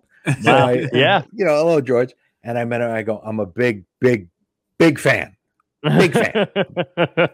Big fan." And Steve was like, "All right already." Like, and we laughed and that was it. Then we went in and we watched the movie. But yeah. Right. And that was the first time working with Spielberg. And then you did Bridge of Spies and you got to hang with Tom Hanks. Yeah, which was nice. Wait, and I'm going to ask you, because I know you've told me this before, but I'm going to ask you because I want it on. I love this story. He gave you, you guys had a nice moment on set where you were talking about the business that I love. Oh yeah. Do you remember? Yeah. Yeah. We were the only reason we were talking was one in the scene where I was one of the news reporters outside the courtroom, but at the elevators when we're all huddled around him, I ended up standing right next to him. I was right next to him, and he knew Max Alexander. Right. Maxie was still alive because Max was with him in Punchline. Yes. And he was in Roxanne with Steve Allen. And I had a picture when Max wrote for the Oscars one year of Steve Martin and Max and Tom Hanks. So I showed Tom, I went, look, Max says hi. So we started talking because he knew I knew Max. And we're talking and joking around, blah, blah, blah. And I said, this is so great that you're doing this movie and things like that. Still out there working. And he had done I've never seen Tom in a bad movie. And so, people call him the modern Spencer Tracy, So I said, you're working all the time. It's just incredible. And he goes, well, I'm fortunate to be working as much as I am. And I said, well, what do you mean? He goes, it never changes. And I said, what do you mean never changes? He goes, we're halfway through this film. I'm already worried. What am I doing next? Wow.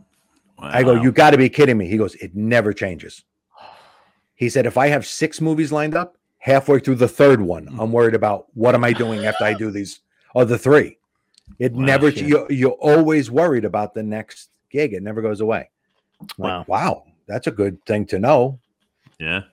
Yeah. There's a lot of comics talk about this kind of stuff. And it's weird because we were just talking about Romano. And I remember, did you see the documentary that he did? No. He did one because I think I can't think of the guy, but there's a guy that was an opener for him. He was like, we should film this mini tour. Tom Caltabiano? Yes. That was his opening act, yeah. Okay, so but they were doing this thing or whatever, and Romano was talking about imposter syndrome. You don't strike me as somebody who would play into that like as a thing, but have you ever felt like, do you ever get that feeling? They're going to catch me. Yes. Yeah, they're going to catch me. I shouldn't be here. Right. Oh, sure. Almost everybody I know has that or some inkling of it. I've had moments of that. Do you think it ever goes away? No. Please. Not. Okay. No, I saw Tom Hanks talk about it in an interview with Viola Davis. Really? Yeah, he said, I still am not over the point where I'm waiting for somebody to just go, cut. Would you please not get rid of him, please? Enough already. Enough of him. Get rid of him, please. Funny. No, they're always there's this little, because you can't believe it. Right. Because if you think about it, when you watch film and TV, like Tony Gilroy always said, we grew up steeped in narrative. Yes. We all grew up steeped in television, steeped in movies. We're in there, and you have that image through a 5 and 6 year old's eyes. The first time you saw a movie, that's still the feel of a movie. When the lights go down, oh yeah. When a new TV show hits, or you're binging something, going, this is incredible. You get sucked right into that world. It's so much bigger than life. Then when you're in it, when you're actually on the other side of the camera, I'm not Olivier. What am I doing here? Right. You know what I mean? I'm not Lou Costello. Why did I get this? What am I doing? Right. So I think there's moments of it. I know you're never totally over it. I would not think. Right. But yeah, there's moments of it. I'm standing with Spielberg. Yeah. That's what I was wondering, that the whole experience, and then the conversation you had with Tom Hanks and stuff, it kind of speaks to the imposter syndrome thing where you're just like, well, what am I doing? Show business or life always has a way to balance it out. I did Tintin, like I said, the whole high-end treatment. I meet, Peter Jackson and Serkis and, and Bell and Craig and everybody. Okay, bang, big movie. Wow, boom, finish it. The next week, I was in Des Moines, Iowa at a comedy club. And my room, it was wintertime, it was February, and outside my window of my motel room, I was looking at 500 acres of dead corn. Yeah. I love that. Yeah. Full circle. It's funny how those kind of things. Out. Yeah. It's weird though. Like that little stuff. We talked you mentioned some moments earlier too. I was thinking the same thing where it's like those little things, those little moments, with you and Robert Klein, or even with Alan King, or any of that kind of stuff, keeps you going, especially when you're younger and you're a young comic doing it. Because I remember the first time I opened for a national headliner, was Jimmy Fallon, and did 5 shows with him. And then I remember after that, and it was great. Every audience member, I mean, they're his audience. Couldn't have been nicer. Couldn't have been more responsive to jokes. They knew what you were going to see, and I had a great, time. And then his family was there, and they came up, and his sister and his mother, and they loved me. And I remember as soon as it ended, I was back at the fucking library that I worked in with every old woman hating the shit out of me and asking if I can go to the bathroom. You know, like, can I leave? Oh yeah. You know. Oh yeah. It does that. Life has to do that. Yeah. No matter how up you are, but it feels like a bad thing when you're going way up, and then man, it drags you back down. But it's a godsend when you're really in the depths of shit. Yeah. And then something good happens because you know you always want to be up, and life always wants to be level. Always. It wants to balance out. The universe wants to be balanced. It really does. It's the second law of thermodynamics. It wants everything wants to be at even entropy. That's what it wants to eventually even out. Yeah. And so no matter how great it is, how bad it is, something's going to happen the other way. So what you're saying is you're a fan right. You're a fan of Thanos. And then the interview took a turn. If I could snap my fingers and have half the fucking comedians disappear, let me tell you something. Oh yeah, I'm snapping like I'm in an old commercial. Oh yeah, I'm snapping. There goes all of the drinks, jokes, and storytelling crew. You see what I'm saying, Tom? Sure. So and I wouldn't Frank Mignola, you old fuck. I'm just kidding. I would have made sure too. I wouldn't just. I would be. Yeah, I would have made sure. Yeah. Oh, that's fucking great. Oh man. So I'm gonna keep this train going too, because you worked with another guy. Here's a guy that I feel like polar opposite of Spielberg. Oliver Stone you got to work with. He seems I mean, he's a genius, but every time I see him speak versus when I see Spielberg speak, Spielberg has a kind of joy to him, you know, when he's in interviews, stuff like that. I never quite understand Oliver, because I feel like he knows where bodies are buried and he's not telling you. He knows if aliens are I always feel like that guy knows and has seen some shit and he's ready to fucking snap or say it at any moment. That's just the impression I get. I could be wrong. The difference between the two of them in the brief time that I spent with both of them was if you an analogy would be like Steven is like a kid who can't wait to show you his toy box. He can't wait. But when you meet Mr. Stone, he's just always closing a door. Oh, hi. That's what it's so like. Great. Yeah. That's exactly what I imagined it. That was perfect. Yeah. And he's but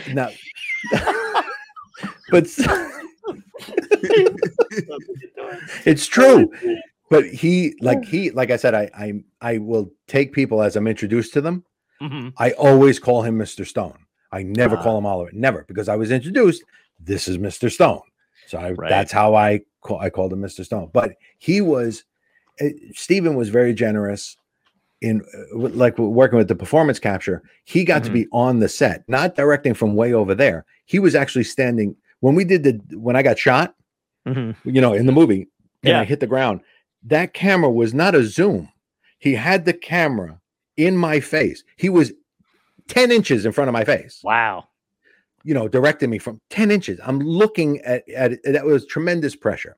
But with Mr. Stone, it was a different thing. He was the greatest. It was one of the greatest experiences I'm probably ever going to have in show business, with how generous he was. I'm going to tell you a story about how stupid I was. So it was my first movie. It was the first movie I ever auditioned for.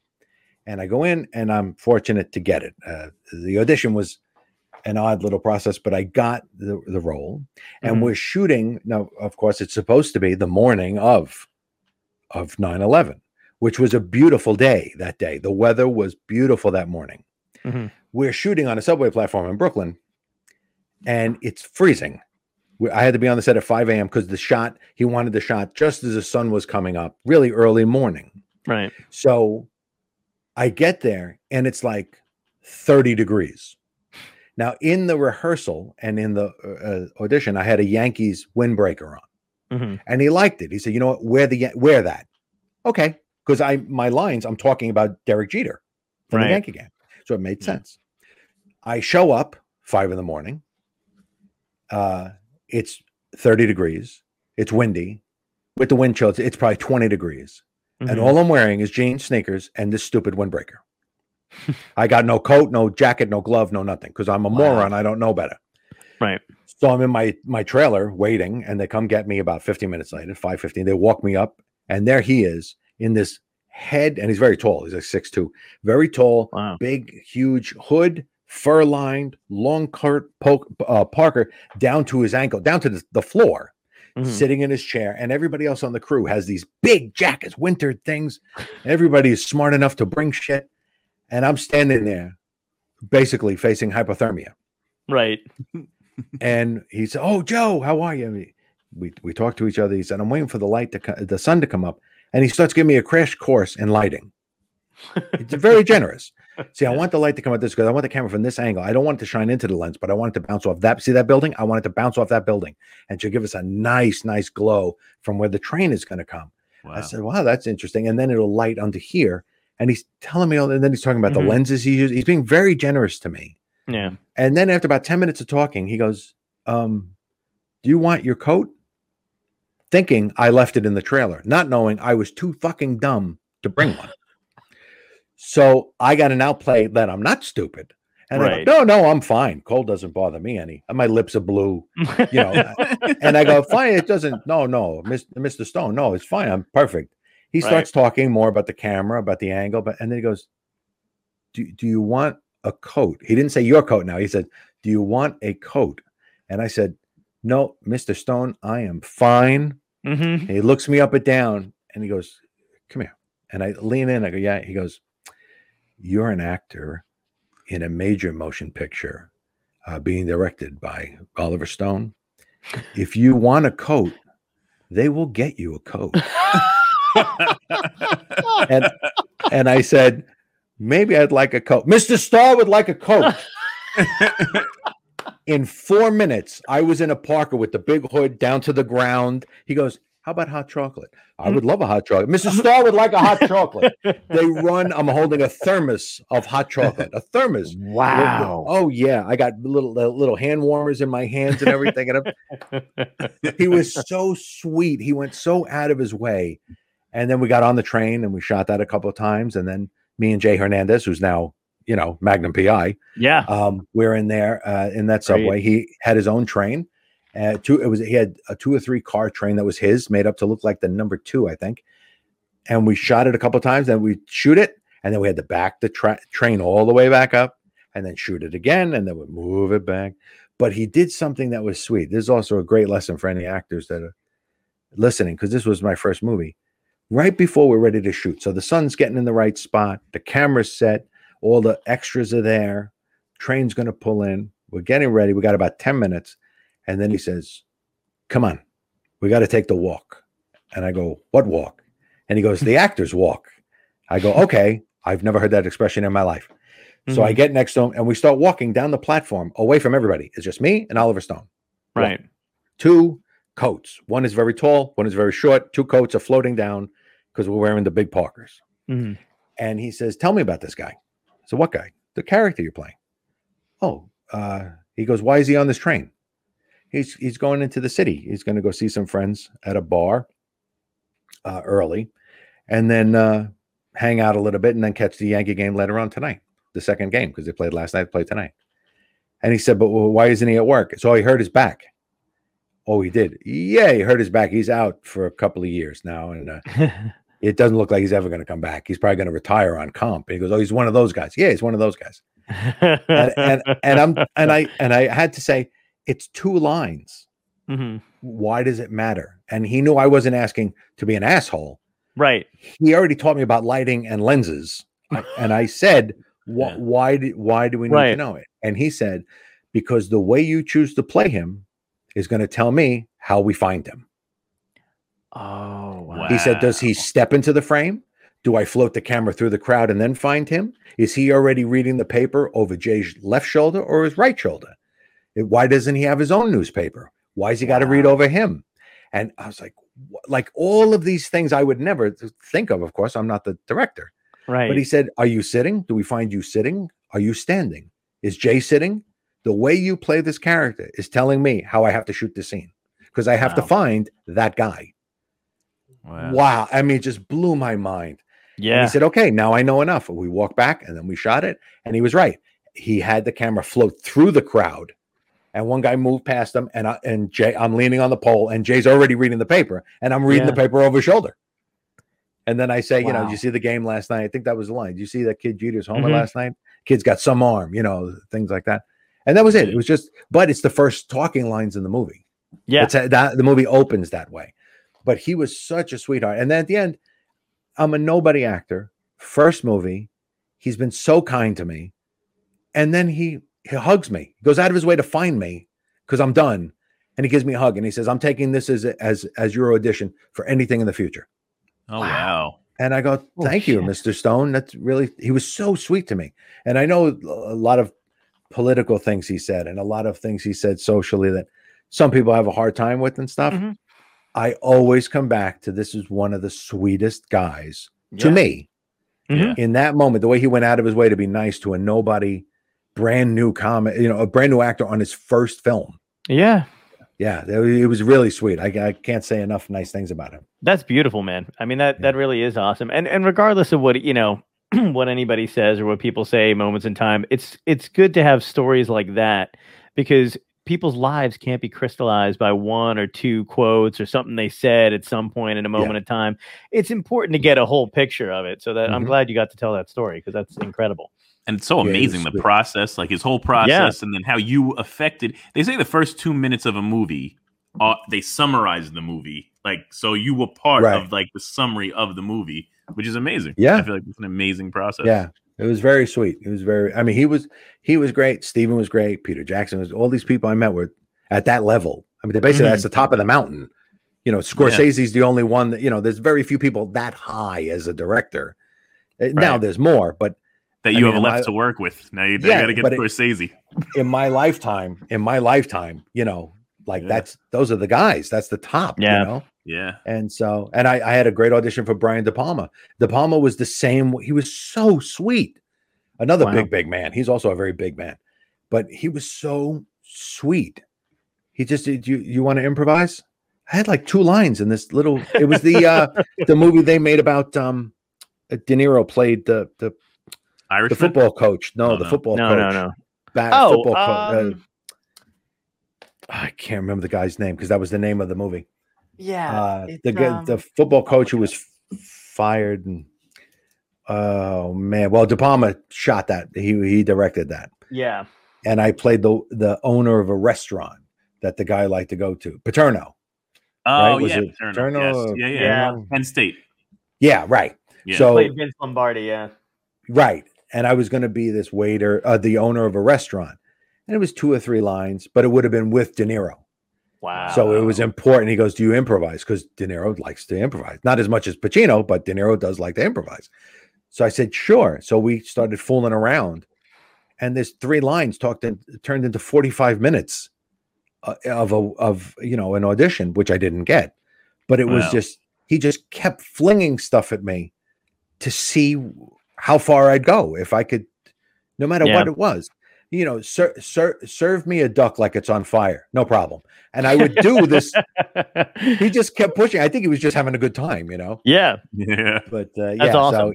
So, he was also very sweet. So I haven't met anybody on that level.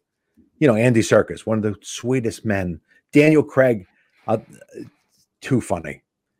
He was talking about the bodysuits that we wore in Tintin. Yeah. His first scene that he shot was actually the market scene at the beginning of the movie that we shot together. It's me, him, and Jamie. All 3 of us were in that scene. He walked onto the stage, the sound stage, and nobody knew he was there yet.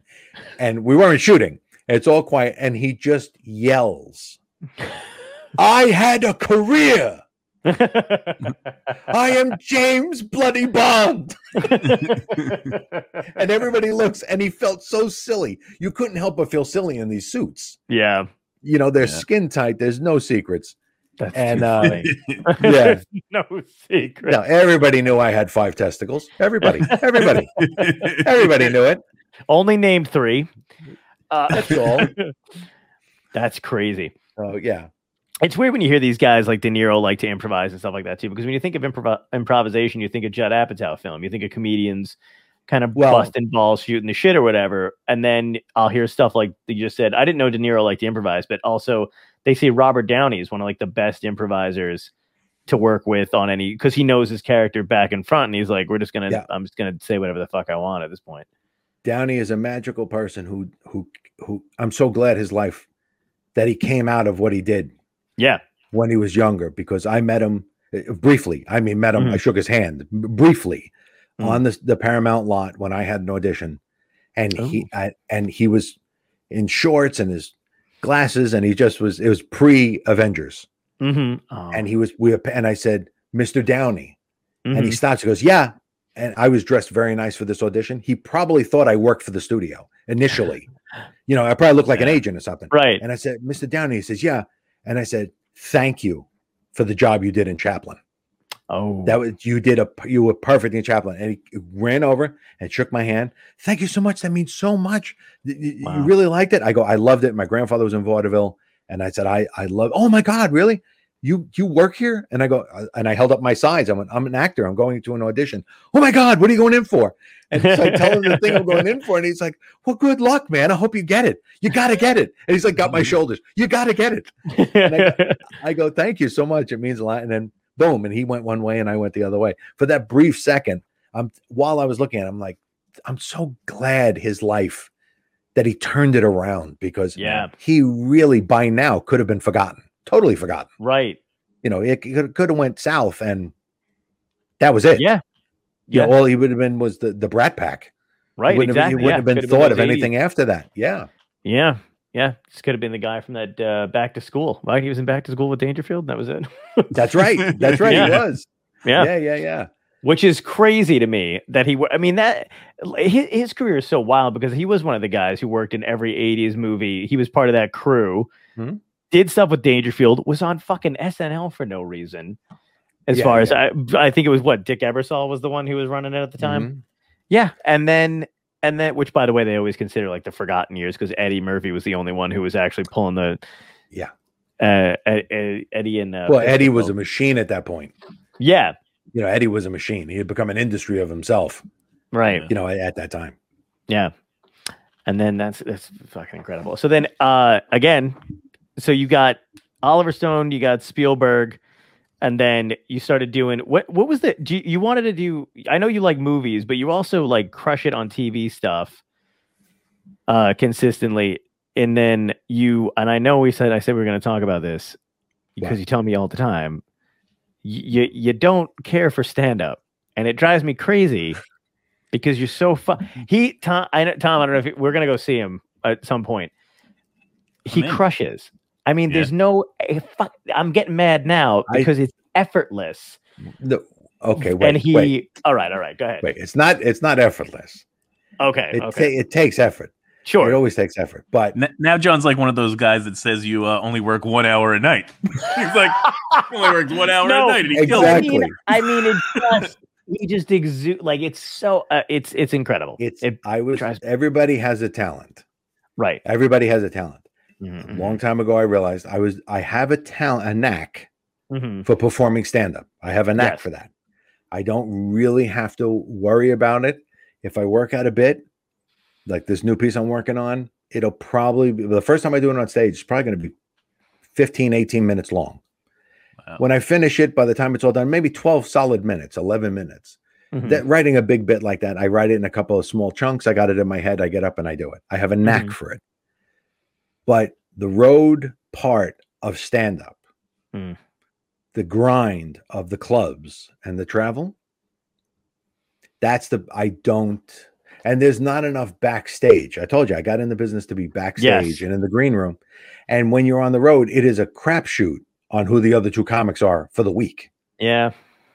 And if they're not old school, and there ain't many of us left, the odds are I'm going to be in the hotel room the whole week with nothing to do, because I'm not going to hang out with, some new guy or new girl, new woman who think they have 2 hours of stand-up after 6 months of doing stand-up. Right.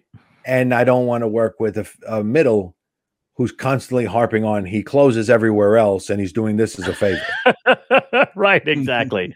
Right. But that's why, the only challenge is it's myself. It's not a personal thing. I was never after a late night spot. It's going to be I've never done the Tonight Show. I never did Letterman. It would be very tough for me to do 6 minutes. It takes me 12 minutes to say hello to an audience.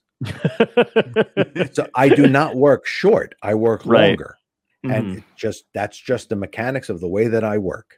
Right. Maybe one day I will have a nice late night spot, but it'd be one or two of them, and that's not me. That's not what I do. So if you're on the road with me and you're not old school, right?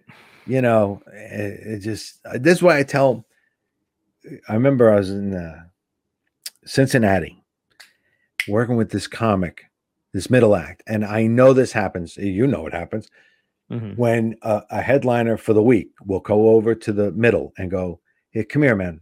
And usually it's good. The conversation is going to be, "You do anything about, being in the hospital?" Because don't do it, because I got a big bit about that. And my attitude's always been, if you're the closer, you should change your shit.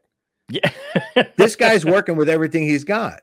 Yeah, that's where I got it from you. I was in Cincinnati, and I said, "Come here for a minute," right to the middle. We were starting the show, and I called the middle act over, and I could see it in his face. He's ready for that conversation. Yeah. I said, "Listen, this was something I want from you, like for the whole week. When you're done your half hour, I want this audience to think the show is over." He goes, "What do you mean?" I said, "I want you to go guns a-blazing. I want you to annihilate. I want it to be impossible to follow you. Do anything you want to make it as hard as you can for me to follow you." And he's like, "Really? Why?" I said, "Because the better you are, the better I have to be. And it makes the whole show better. Right. How could it be bad?" Then the MC brought him up, and then I grabbed the MC. "Come here." And I told him the same thing. "I don't want this kid to be able to follow you for the rest of the week. I mean, everything you've got, whip it out." Yeah. And he's like, "Really?" I go, "Yeah." And when you go up for piss time in between him and me, in between when the feature comes off, I said, "Save your A stuff for right there and hammer," just because he's about to kill. Right. And then you kill. I want the show over. I want them to expect the curtain to come down and we're finished, because then I can actually go to work. Right. That I'll do, because that's a personal challenge. But a lot of times it's not that. It's, there's a lot of people trying to make it a comedy who don't know shit about comedy. Right. They just don't. They don't know anything about funny, Yeah. That's one of the things I loved. You said during the pandemic or whatever, you were talking about all these people who were just like, "Oh, I haven't been on stage. I don't know. It's going to go away." And you were like, it's because you said talent doesn't rust. So if you got it, you don't have to worry about it. Great statement. Yeah. And it's true. It's absolutely 100% true. I think the pandemic is bringing out one salient point. Another big word is that the world of stand-up was full of actors, and we didn't know it. A great many comedians were acting as comedians. They weren't in their bones, like Jerry, you said. They weren't funny in their bones. Right. They were funny in their muscles. They had muscle memory, but not in their bones. It wasn't their center, where being funny is not something they're trying to do all the time. Yeah. It's what they are. That's all. And so I think that brought it out. And I also think that the pandemic shook loose a lot of people. I think the world of comedy is going to be much smaller when it gets rolling again. A lot of clubs closed, so that's kind of good. But they'll open back up. New ones will open up. It's happened before. There's a purge every couple of years. Yeah. It's like in The Godfather. These things got to happen every 10, 20 years. Get rid of the bad blood. It's the same thing. The same thing. Well, it's like did you? I don't know if you saw the Comedy Store documentary on Showtime that Mike Binder did. I didn't. I did not see it. Not yet. It's really good. But the craziest thing is that it goes through obviously decades of the Comedy Store. And the best part about that is that in each decade, it's comedy's over, we're done. It's back again. Comedy never comes. Exactly. It's back again. Of course. Yeah. No matter what it was. Comedy's always going. Comedy needs to exist. because remember we were talking about that scale before of how everything wants to be balanced. Yes. Okay. Now this is going to be a little philosophical here, but it's true. Do it. If the ultimate truth is we're all going to die, which is the ultimate truth. Yep. To balance that out, you need comedy. Yeah. What battles the inevitable other than making fun of it? Yeah, absolutely. So that's why comedy is never going to go away. It'll change. Right. It'll change constantly as it always had. Well, vaudeville, people say like now that the internet is going to kill stand-up comedy because there's so much of it. Why go out and see live stand-up comedy? Okay. They said the same exact thing when HBO and Showtime showed up. When cable TV happened, it's going to kill stand-up comedy. It didn't. Prior to that, network television. When I was a kid, there were weekly 9 stand-up shows on television. 9 every week. Wow. It's going to kill stand-up. It didn't kill stand-up. Before that, it was sitcoms. It was all the sitcoms. There were so many sitcoms. It's going to kill live stand-up. It didn't kill stand-up. Right. Before that, it was the movies. Then before that, it was television. Before that, then it was talkies. Before that, it was radio. Before that, it was silent pictures. Before that, it was vaudeville, because the comedy before vaudeville was still in print. Mark Twain, right? Irving Cobb, Stephen Leacock from Canada. All these great comedic writers. The Nasby Letters, which were written by a guy, Petroleum something was his name, his pen name, Petroleum something, wrote something called the Nasby Letters in the 1800s. The last thing, Lincoln held up the 7 years ago. He held up the speech to read all of his friends the latest Nasby Letters that were printed in a newspaper. Wow, so I didn't know that. Oh yeah, so the written comedy was going to be killed by live performing comedy and vaudeville. Wow. Comedy was going to die over and over and over and over again. And it's fucking still here because people don't get it. Death is the ultimate truth. The only way to fight that is to make fun of it. Right. Comedy is the only salve, the only bomb that we can put on ourselves to kind of protect ourselves from the oncoming. Because death is the ultimate forever. Right. It's kind of permanent, ain't it? So it's timeless. It is a place where time doesn't exist. So is every time you laugh. Oh. Every time you laugh are little bits of where time doesn't exist. Right. It's the other end of death. It's the other end. Because it's a creative, you keep coming back. Yeah. You laugh, then you stop. You know what I mean? Yeah. Yeah. So it's like a defib kit. Absolutely. Clear. 2 Jews walk into a bar. You know? Jews walk into a bar. Clear. Exactly. Oh, I love that. Now I gotta. You got some good stuff out of me tonight. Oh, I know. This is beautiful. Well, now I'm going to ask. I told you I was going to ask you this, but I'm going to ask you it's out of order. But your first paid gig, because I ask every comic this. Some people don't remember actually, which blows me away. My first paid gig as a comic was 1991. I still have the pin. It was because you know me, I save stuff. Yeah, Miss Cycle Queen, 1991. Wow. Miss Cycle Queen was 3 strippers would in a contest for this biker gang. And they called her Miss Cycle Queen. Wow. And I did a show on a Saturday night at a club, little showcase thing. And the club owner, who was my first manager, who I can't name because he's still alive. And he says, what are you doing tomorrow? Sunday. And I go, nothing. I'm going to come here to do the mic night at night. He goes, no, tomorrow afternoon, noon, 12 o'clock. I said, no, nothing. You want to come make some money? Come do a gig. Really? He said, your first gig. Okay. What do I got to do? You're going to host. There's a motorcycle enthusiast group. Oh, which is a nice way of putting biker gang. Right. This motorcycle enthusiast group is having like their annual thing. And there's going to be music and there's going to be dancing. And Okay. So I show up the next day in my suit. I wore a suit when I started. Wow. I'm in my suit. 12 o'clock. There ain't nobody there but me. 12:30, nobody. 1 o'clock, 1:15, nobody. 1:30, motorcycles start to pull in. It's Sunday. They don't get up early. Right. I look at this group of motorcycle enthusiasts with Schwarzenegger tattoos. Oh yeah, it's those guys. And they come in, and I'm like, "Are you kidding?" Half of them are still drunk from the night before. I'm like, "Oh my god!"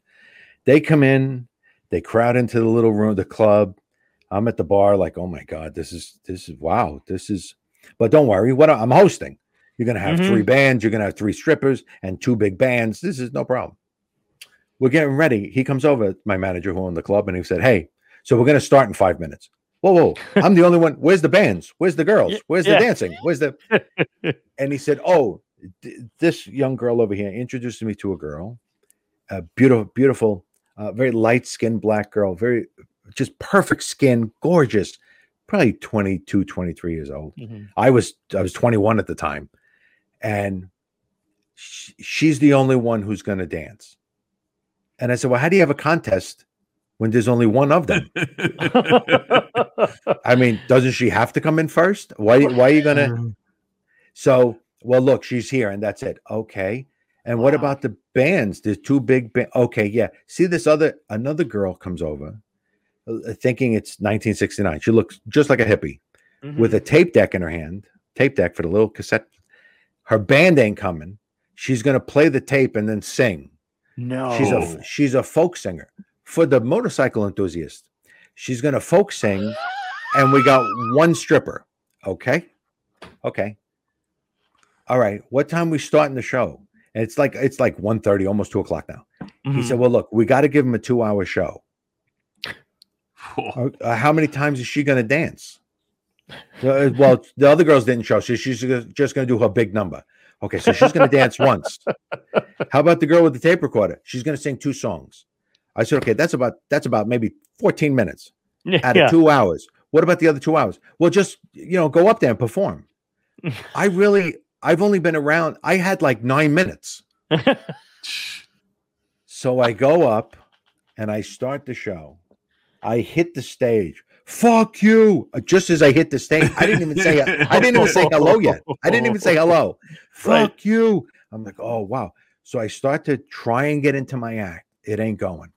I hit about 15 minutes. I bring on the band, the one girl with the tape deck. She hits play. The machine eats the tape immediately. Immediately. Oh, amazing. Because the show is so bad, the tape committed suicide. Bang. It dies. She starts to sing anyway. She sings. They're quiet for her.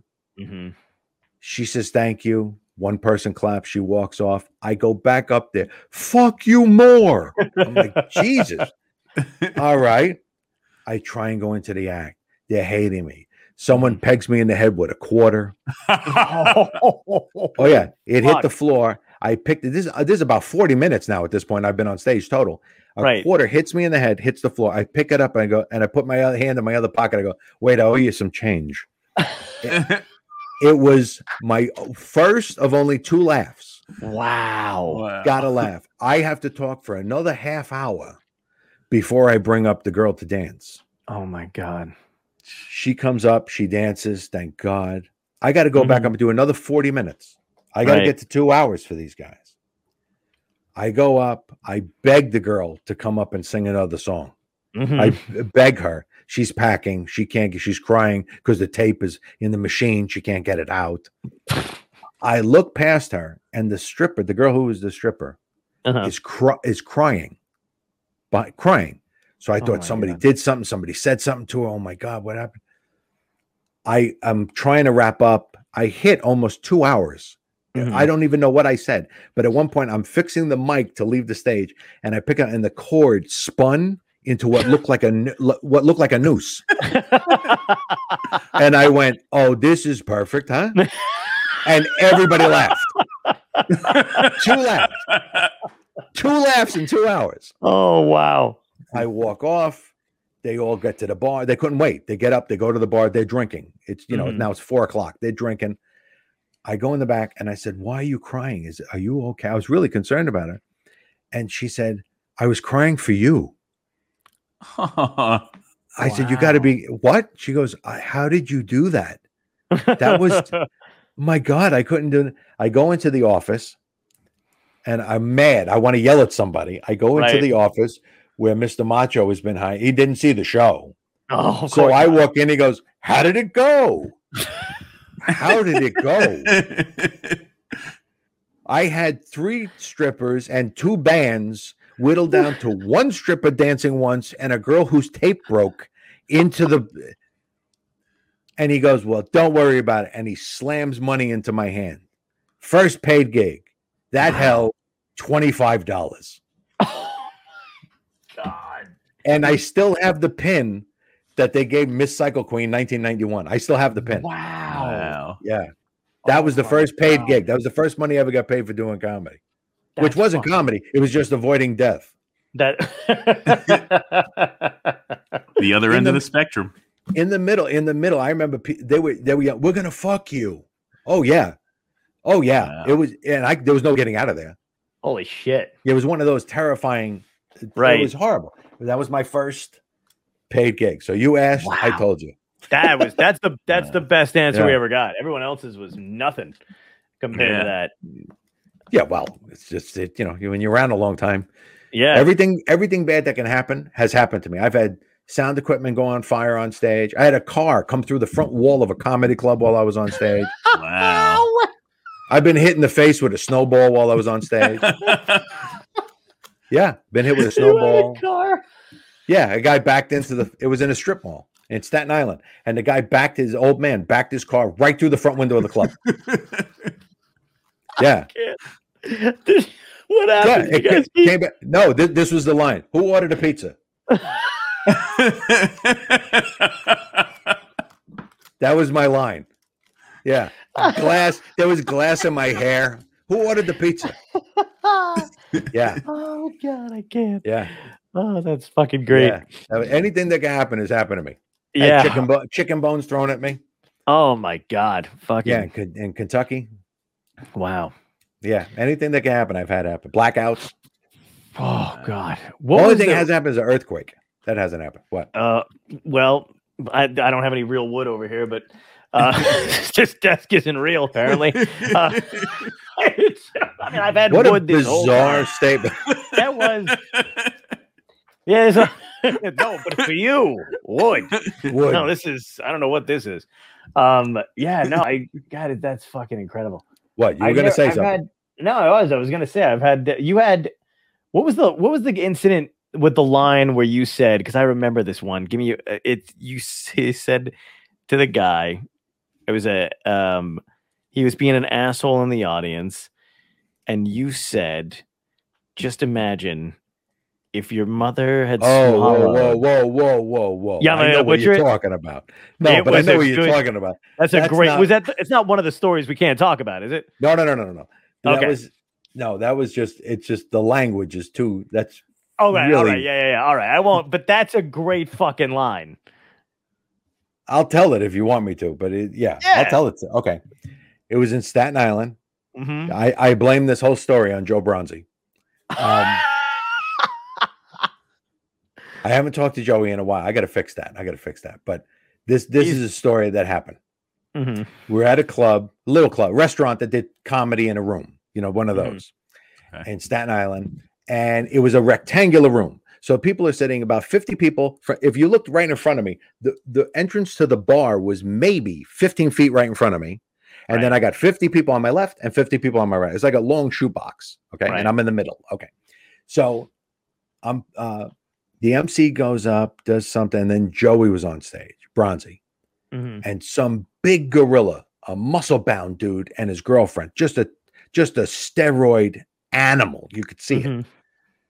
He shows up late for the show. The show's already going. He wants to see the show. Mm-hmm. And they put 2 chairs, not even a table, just 2 chairs directly in front of the comic, in front of the stage, which is between you and the door. You can't get out. Right. So the guy sits 6 feet in front of Bronzi and with the girl. Joey's performing, and the guy chimes in out of nowhere. You're really not that funny. Joey keeps going. He does the right thing. First, you ignore it. Let the room hate the guy first. This way, you got a group of people on your side.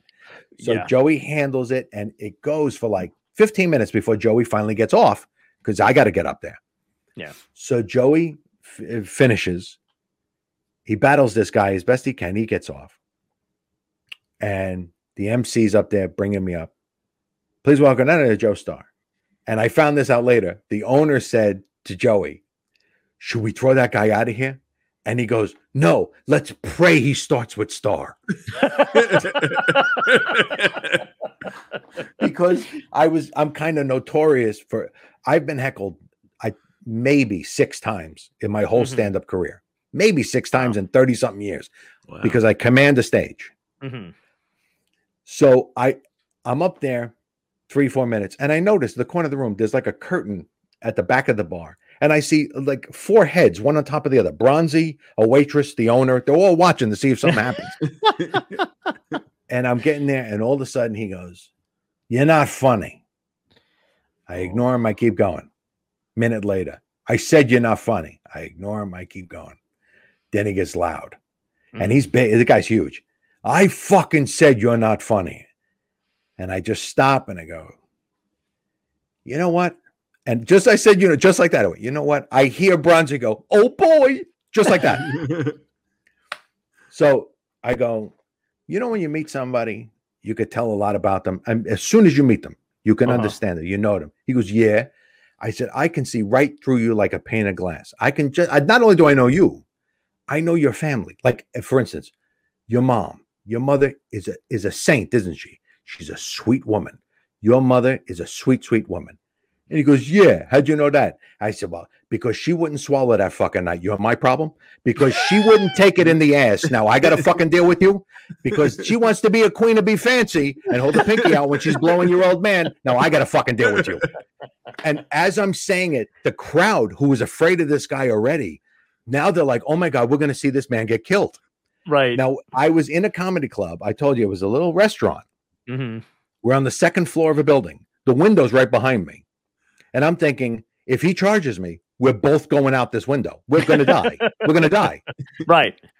But I said it so quick, the way I just said it. And everybody kind of gasped, and some people laughed. They couldn't believe what I just said. Right. Because, you know me, I'm harmless on stage. I'm a very affable Lou Costello guy. They couldn't believe I said it. And I said it so quick. His response was, what? That was his response. And I said, I'm saying your mom is a lady, right? And he goes, yeah. I go, that's what I'm saying. I'm agreeing with you. I'm telling you that I know your mom's a lady. He goes, well, she is. I go, I know that. And he goes, well, thank you. Well, you're welcome. Now everybody's laughing. The show ends. I finally get out of this room. Bronzy's crying. We're all laughing. And somebody from the audience comes over. One of the waiters goes, Star, that fucking guy's looking for you. This don't look good. He comes running through the room. I'm like, oh, fuck, he figured it out. He figured out what I said. He's shoving people out of the way to get to. It's like a mad gorilla. Shoves people out of the way, gets to me, and he goes, you. And I'm like, oh, fuck, like, this is going to be it. And he goes, you. I go, what? And he's got a tear in his eye. He goes, what you said about my mom, it was the sweetest thing I ever heard in my life, that a comedian would take time out to compliment my mother. I'm going to buy you a drink. Let's have a drink. And he bought a drink for me, and we're drinking. And Bronzy's behind me whispering in my ear, I can't believe the guy is this fucking stupid. I can't believe he's this fucking stupid. Yeah, but I blame Bronzy for that. Oh, that's fucking hilarious. And now let me bookend it with this. Keith Alberstadt, a comedian that I love and respect. The only reason I'm telling you this is because it's comedically very funny. I told him this whole story, and years ago, he had a heckler in the room, and the schmuck tried to use that line. No. And it didn't go the way that mine went. No. Keith, you can't do a line like that. You're a nice sweetheart. You're a Boy Scout. You can't get away with that, schmuck. Oh, but that's the problem with. That's the problem with dealing with hecklers, is if you give them command. Yeah. It's kind of like a martial art kind of thing. If a heckler steps to me during a show, you're stepping on my mat. This is my dojo. Right. You're in my school. So that's, it's very, you have to exude that. One time at a club here on the island, 2 women almost got in a fist fight.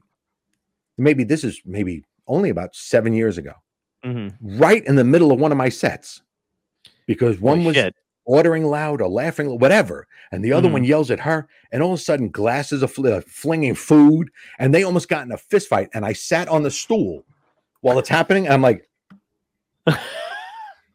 and everybody else is laughing, and they threw one woman out, and then her friends are yelling, "You should have done something. You should have said something." I say, "Hey, sweetheart, my whole world is up here on this stage. What happens out there with you has nothing to do with it." Nothing. They weren't attacking me. They were attacking each other. It had nothing to do with me. But I hear a lot of negative comment, horror stories of people dealing with hecklers. Yeah. And I don't want to say this I don't mean this as an insult. I know there were tough rooms. But I think the major part of dealing with it falls on the comic, not even the club. I did a club once, and I had a drunk girl. It was like near Christmas, right around Christmas. Everybody's drinking a lot. Maybe it was like a company Christmas party. They all came to the show, and she was so drunk. She just got up and walked on stage where I was. Wow. Holy shit. Now, in that, I knew she wasn't going to be violent. She smashed. Right. But I'm looking around. Where's the doorman? Where's the manager? Who's going to get this woman off the stage? Right. And she takes the mic. I want to say something so I give her the mic, and I'm looking out in the room like, who's policing the room? Yeah. You are. Right. Apparently.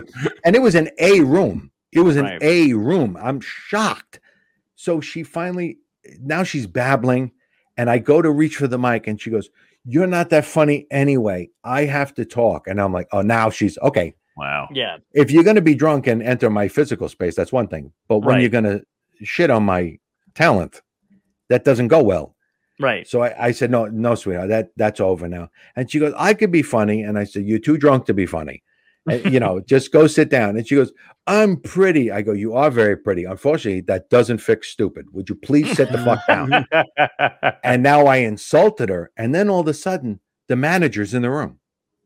When I insulted her, because now maybe they're not going to pay the bill. Right. And I was like, wow, what kind of bullshit. I was so mad when that show was over. Yeah. But listen, man, I said, it's Christmas season. I understand we're going to have some drunks. You should know that. I know that. But there was nobody to police the room.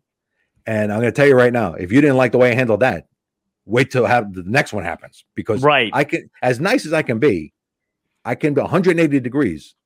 I could really be a bad guy. So we don't want me flying off the handle while I've got a mic in my hand, And me and the manager had a couple of words that we really were, going hot and heavy in the office. I will catch a plane tomorrow. I will leave. I don't give a shit. You know what that would do to your career? Yeah, it would cement it that I don't take shit. So, there's no winning when it comes to talent. Above more than most people. I'm always on the side of talent. Yes. Oh, always. Absolutely. Talent is because we got it and they don't. Right. Well, I'm the same. I don't normally get a lot. I mean, I love goofing around. I love talking to the audience. I love coming up with material on the spot. I like, interweaving my own act with whatever happens in the room, and it's fine. Very rarely do I get anybody that's like violent or whatever, but three times. One time I didn't know about it in Phoenix, where I should not have been doing any Trump stuff, but I just have a death wish and was like, fuck it. I was at don't name it, don't say it, don't say it. You're right. Yeah. Okay. So, but I'm there. I'm giving you advice in the middle of your own fucking podcast. I know. I'm always looking out for you. I know. I've said numerous times we got to call this cast Burning Bridges, because John just loves to just tear through it. And I'm like, oh man, I really do. Yeah. Well, I mean, how many times can you insult Joey Novak before he gets it? I'm just kidding. That's not my. I'm kidding. We'll cut that out. But he's a great guy. But anyway, so no, but I do this thing or whatever, and I did my stuff, and I get off, and they won't let me leave the room. And I was like ready to go. I'm like, talk to everybody else. And the owner just comes out and he's like, you can't go yet. And I was like, why? And he's like, because we got like a bit of an issue. Just give me a second. And he goes out and comes back in again. It's like a couple more minutes. We're going to have everything take care of it. Then I see cops out. Like I see the lights. What the fuck is going on? I'm like, oh my God, what happened? Somebody get into a fight? And they're like, we're preventing one. Wow. This military dude. But the funniest thing is that he was so angry with me, he actually left his date at the table. And she was just like, how do I get home? And I just gave her money for a cab. Wow. I was like, yeah. And then Michigan. The 2 times that happened, two separate years, but did this club, whatever it is, and then the first time it happened, it was Trump stuff or whatever. But Michigan's purple, so normally they're mixed, it's fine or whatever, but they gave out. It's purple because there are pockets of blue and pockets of red. Exactly. So you were in a pocket of red. I was in a pocket of red. and the funny thing is that they had, they do every now and again, like somebody gets a dinner package from the last. So these people were leftovers from the last comedy show. They just got to come to another one. Yeah. So they got stuck in mine because everybody else in the room was fine. This one table just kept shouting out. And wouldn't stop the whole time. And then finally I was just like, and I've never had to do it and I've never done it because you know me, normally I'm like, blah, blah, blah, funny, move on. She wouldn't stop. She's belligerently drunk. And finally I actually stopped. I had like 10 minutes left in my act and I stopped and I said, until she's removed, I'm not going to continue. And I had to actually get because the management, I could see them in the back of the room like, I was like, I want to look like, what the fuck are you smiling at? Get her out of my room. And then, but it was nice because the actual owners of the place were super chill and they were really great about it. And they were like, really sorry. And the audience was genuinely embarrassed. And they were like, we hope this doesn't look bad in the town. I'm like, I did 4 other shows here. This is the only one that it happened in. Right. I was like, but it was nice for the audience to be like, we're so sorry. Like it was an unusual thing. And then a second time it happened. But after that, it was just fine. It was just like, they were just a bunch of lunatics chanting USA at me. I had a military guy lose it at me at Pips once. Really? Oh my God. Pips. Wow. And what was scary was, this is when I learned I don't talk about politics, religion, or sexuality. I did it turned out being some political type stuff. This is like 1995. There was nothing heavy going on politically. Yeah. And I mentioned something just about that I wish more people were knowledgeable about the way the system of government works. That's all. Right. And that people would, you're free to your own opinion, but really know what you're talking about. That was I was setting up a bit I was going to do. Sure. And I said it that way. And this guy says, America or nothing. That's what he yells. And I go, what? And he's right there. Pips is small. I look right down and I go, what? And he said, if you don't like America, I went, oh, wow. Whoa, he was attacking me physically. He goes, right. If you don't love America, then get the fuck out and move to Canada and all this shit. I'm like, what are you talking about? And he's like, I'm a Marine. I said, okay. And he was an active Marine. He was in the service. Wow. I'm a Marine. I said, okay. I said, I'm just saying that people should have a well-informed idea of why they stand for a certain principle. And he stands up and he just kept standing up. He was like 6'8". He was just gigantic. I'm on stage and we're almost eye to eye. That's how tall the guy is. Wow. And he goes, you're not fucking listening to me. I said, no, you're not hearing what I'm saying. Look, let me give you an example. I think people should be informed and then follow their feelings. If they're informed, they can't just go flying off with some sort of bullshit ideology. Let me give you an example. You believe in defending the United States of America? Of course I do. You would do anything to defend the Constitution of the United States. Absolutely. You sure? Yeah, the entire Constitution. I would give my life for the Constitution. And I let a long pause go by and I went, you ever read it? And the anger in his face, I realized he's going to choke me to death. Right. Like it was that moment where when I said, do you ever read it? And he realized he'd never read the Constitution. He had no fucking idea. He's saying he's there to defend it, but he's never read it. He was making my point for me. Yes. And he just sat down and said, we'll talk after the show. Wow. And then Billy Norton went up, the magician, and he walked up. You didn't know Billy. Billy had a voice, it was like this. And he carried all his tricks, all his magic. He'd wear a tuxedo, and he carried all this in an ash can, in a metal garbage can. Yeah. Yeah. So he had one night, this drunk, the same thing right there that night. This drunk starts with Billy. After the Marine who wants to kill me, this little guy, you're not really funny. You suck. You're not magic. And Billy turns his back to go into the ash can to grab his next bunch of trick. And the guy gets on the stage. Billy turns around with a fistful of what they call flash paper. Flash paper is covered in white sulfate. So when you throw it in the air, it burns up immediately and it disappears. It's a thin piece of paper, and that's how they get a fireball, right? But he doesn't grab one or two. He grabs a fistful of flash paper, turns around and flings it at the guy. So all the guy sees is a fireball wrap around his head. It goes just like, look, Johnny, it goes like they go, just around his head. It goes, and the guy's drunk, and he goes, he's shocked, and Billy goes, don't fuck with Magic Man, sit down. And the guy sits down, and then he looks over, hey, Marine, that goes for you too. Just to take the edge off of me. Right. So he laughs, he goes, all right. That's great. It took the heat out of the Marine who was gonna kill me. I mean, he really was. And he was huge. But Billy didn't have to do that. And that goes for you too, Marine. And he's all right. I shouldn't have said anything. Like, he knew he was wrong. The drunk guy was hilarious. That's great. Yeah. The fireball went around his head. There's smoke coming out of his eyebrows. Just for a brief moment, there's smoke. And all he saw was fire. It was so great. Wow. Great. Yeah, but that's why I don't do political stuff. I don't even touch it. Don't even touch it.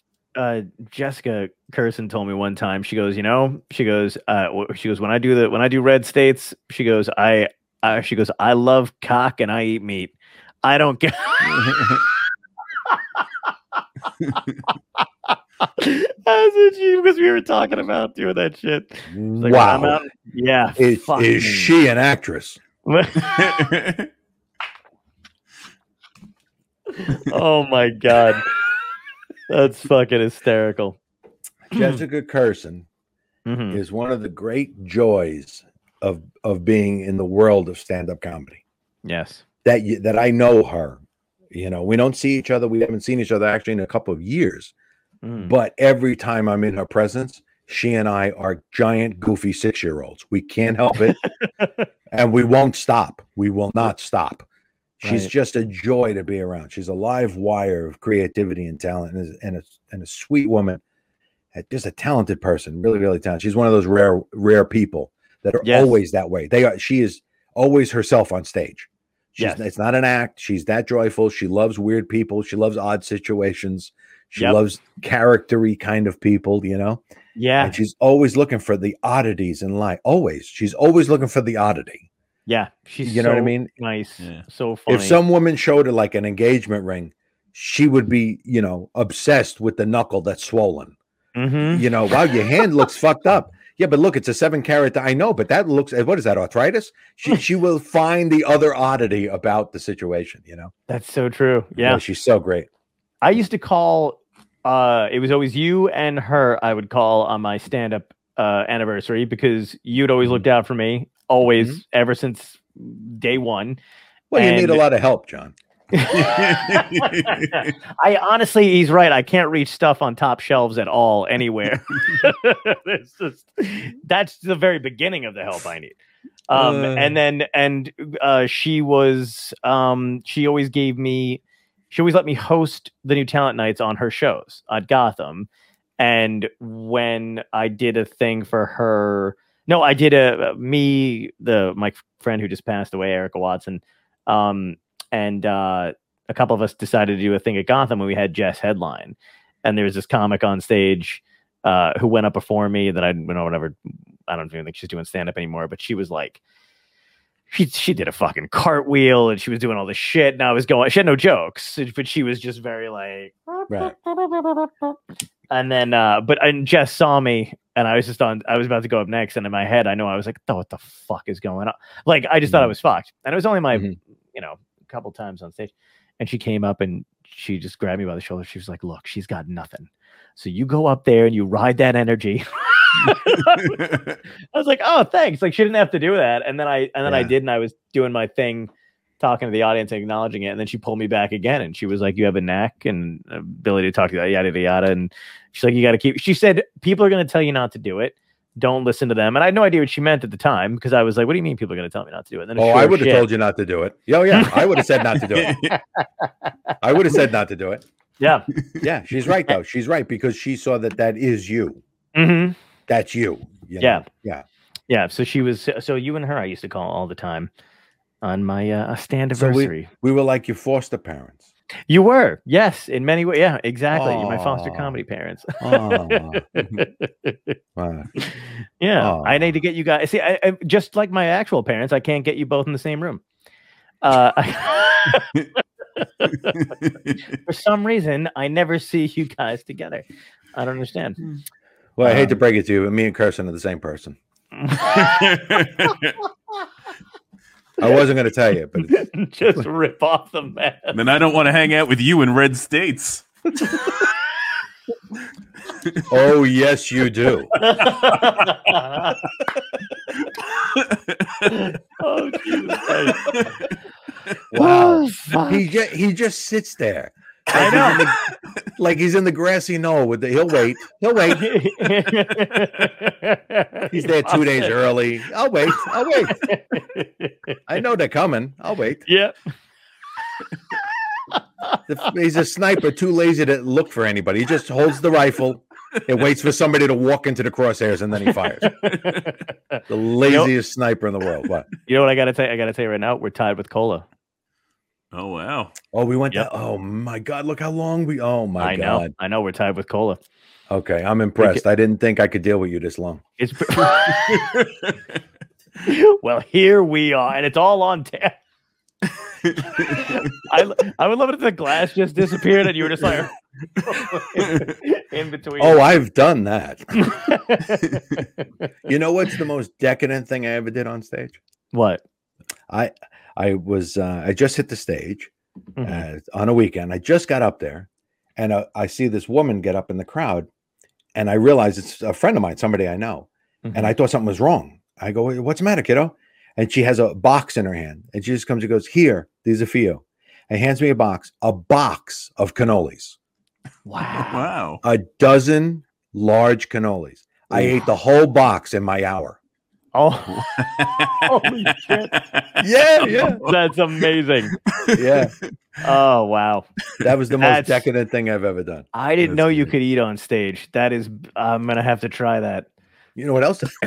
I worked at Virginia. Was it? It was either Virginia Beach, but it was either Virginia Beach or it was Richmond. It might have been Richmond, where it was the last room that you could still smoke inside. Wow. That's how long ago it was. And because a lot of military bases there, it must have been Virginia Beach. And I said the late show Saturday was a smoking show. And I said, can I smoke a cigar on stage? And they said, sure. And it was the only time I ever performed while smoking a cigar. And it fixed every single problem I had with any joke. Wow. It fixed my timing immediately because I'm so old school. I didn't realize all my old school guys all smoked cigars while they were working. It was like a timing mechanism. George Burns. And I used it as a timing mechanism. And that was also fun to do on stage, was to have a cigar and perform for an hour. That was really cool. I'll never get, I probably won't have that chance again. Did you stay stationary? Did you pace? No, I'm usually fairly stationary. That's why a lot of guys in theaters love to work with me when I'm doing South Florida, the retirement communities, or any, 1,000-seater, 2,000, anything larger than 1,000, they got to have a follow spot to follow you around the stage. It's a big stage, it's a big room. So I would call the lighting guy down before when I'm doing sound check. Come here. Are you this follow spot guy?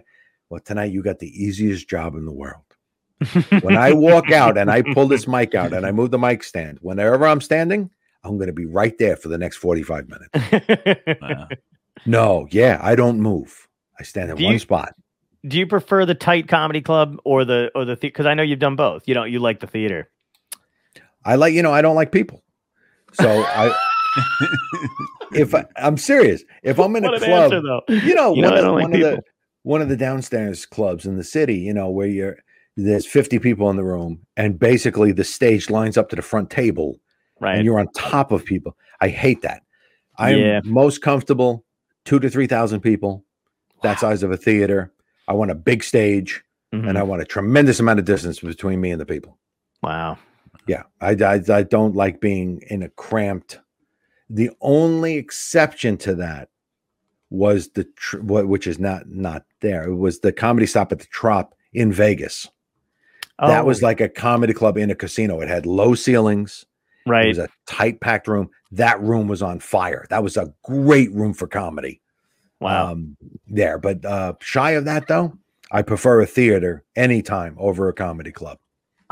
That's gone now too, right? Well, Vegas went first. The comedy the comedy stop left. I think that's where is that where Brad is now? Where's Garrett's room? Because that's where Garrett's room is now. Garrett's in there. Somebody's in the MGM, but I haven't been to Garrett's. Kimmel's to Brad's room. Kimmel's in the MGM, right? I don't know. I haven't been back to Vegas since the Improv closed. Oh wow, okay. Because I work the Improv, so yeah. Because I know the whatchamacallit, the Tropicana one closed, Bob's room or whatever. And that was Bob Kephart. That was the Comedy Stop at the Trop. That closed. Oh, okay, yeah, that closed in AC too. It's gone. Yes. Then that's when I started working the Improv at Harrah's, which is also now gone. Oh right. Fuck. Yeah, that was a good room too. That was a great room. Wow. You've done Boston, right? Boston. I've been around Boston, not in Boston. Okay. I've never performed in Boston. I've always wanted to because Tony V is one of the guys I love, dude, as a comic. I got to talk to him during the charity thing. I wanted to have him on. He is an Alien aficionado. We had some weird chats about it. He knows Tony's a little bit more than I thought he was gonna. Tony's a great guy. Yeah, he is. He's hilarious, but he's one of those dudes. I did not know how into aliens he was. So that you mean from space? Yeah. Yes. Oh, yes. Okay. And also Spaniards. But that, no, you racist. Spaniards are from Spain. I know. But it's okay. No, I understand. So I got to get you a dictionary and a map. Okay, sure. I'm not good with geography. But here's the thing: let me tell you this: if I say Spaniards, it sounds playful. If I say Mexicans, I sound like Trump and racist. I'm just saying. In my head, trying to legitimize your racism. I understand. Yeah. Good for you, John. Let's put some polish on this racism. See if it's shiny. Good for you, John. Just trying to avoid. Could have went with Latinos. Tossing it out there. It's still... That's the most blanketed of statements. You could have just said Latino. I could have, yeah. but Spaniard sounds fun, doesn't it? Is it just me? I'm not getting on your boat, John. Look, he's gone. I'm gone. Tom doesn't even want to be seen. I said, if you say Spaniard 3 times, Tom disappears. I'll be right back. Oh, man, that's funny. Jesus Christ. Fucking A. Well, listen, before I actually let you go, I'm going to ask you the same question I've asked every guest. Yes. It's an important one. It's the unless you want to stay till tomorrow morning, I'll go get an egg sandwich. We'll do this all night. Talk to me. What Tom's gonna have the color bars up on the screen pretty soon in a second. Hang on. What is this shit? Just play the national anthem and let's go. How old school is that? Do you remember that, John? Do you remember channels going off the air with the national anthem? I do. Probably not. I mean, I think I have a memory of my dad falling asleep in front and having to turn off the TV for him. But I was born in '84, so they probably did away with that. I remember there being nothing on. You just had to throw that out there. I was born in '84. Yes, I did it to Wendy Liebman the other night until she realized she could be my mother, and and she was like, "Oh my god!" Like, after I told her that, I thought she was gonna have a breakdown. 84.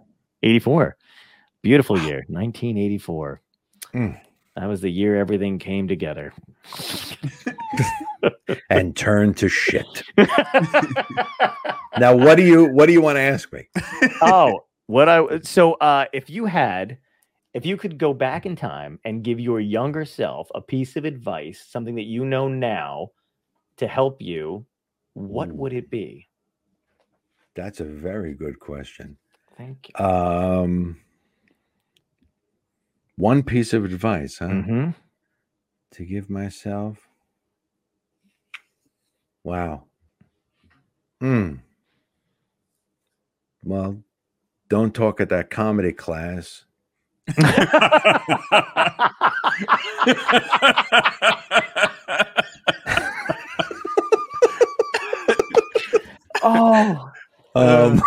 The amount of time he made me wait to fucking shoot me one last time right in the heart. Waited for you to walk between the crosshairs. I learned that from him. That was great. Wow. Piece of advice. No, honestly, trust people to do to know their job. You know, because I do know a lot of the history of show business. I know a lot of things that have happened, good and bad, to other people in the past, and the whole stories about their climb and then their fall, and their climb and their fall, and how I didn't realize till kind of recently that all the stories of the agents that screwed over this guy, and the managers who hurt that person, and the club owner this, and the producers that, and the director this. Of course, they were all at fault in the stories. I'm hearing it from the talent side. Right. And they're not going to put themselves in a bad light. Right. And so I kind of had for a little bit when things were popping, 2003, 2004, 2005, I almost got my own show on television. That was, man. And I didn't trust all the agents to take care of this and the lawyers to take care of that. And I kept thinking they're going to do this because this is what happened. You know, this is what happened to Fred Allen, and this is what happened to Frank, and this is what and I was too much in my head. I was too much in the past instead of living in that moment. I would trust people to know their job and do their job, and then nobody's looking out to screw you. If they're your agents and your managers, they're on your team. They don't succeed unless you succeed. So let them help you succeed. Wow. I stepped on a couple of toes inadvertently, nothing major, but I stepped on some toes when I shouldn't have. Not in an egotistical way, but in an ignorant way of not knowing this is not 1950. You know, you're not trying to get on Sullivan. It's different. And I was kind of confused there for a little while. It took me a while, but that's why I'm so up your ass sometimes about call this person, contact that, and then try this and see that, because I get it now. I have a higher view of the land, the lay of the land, you know? Right. So. But that would be my advice. It's just sit back a little. Would you relax? Nobody's out to end your career. You're not that special. Just sit back and let them try and help you make it, you know? Beautiful, man. Thank you. That would be it. I love that. Yeah, man. Thank you so much. And start drinking at 9 instead of 12. Build up the immunity early. That's my point. Love it. This has been, we're wrapping up now. Yes. And this has been very eventual. So it's been, I knew it was coming, but it was like watching the sun set. It's like now, you know, and now it's over. Now it's over. So, right.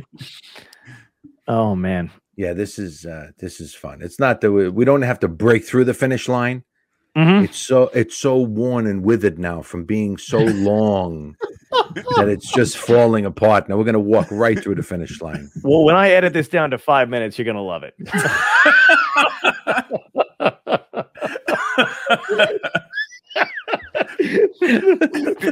First 3 are just you insulting me, and then and wrapping it up. That's it. That's it. How we're going to do it. We're going to close on you saying start drinking at 9, and then that's how we'll do it. But no, boys, this has been fun. Good. Thank you. Yeah, man. Thank you so much for doing it, for staying on for this long. Sure. Even though we talked 3 times today already. It's true. We got a problem. We do. I think your wife suspects something. Yeah, I think there's just a whiff of Brokeback Comedy. John's been trying to make that tour happen for years. I know. We don't even need an audience. If you ask me, I think we'd be fine just on our own. Yeah, he brought a tent and everything. He brought a tent. Yeah. Yeah, sure. Just stop me before I put on the Joker makeup, because I don't think that ends well. Are you sure this is where the gig is? I have no cell service. No, this is it. This is it. It's just me and you at a yurt in the desert. I feel like there should be more people here. No, this is it. This is it. You know, Carlin used to write out here. When I said I was opening for you, there's just one abused, shaken turtle. Like, don't do it.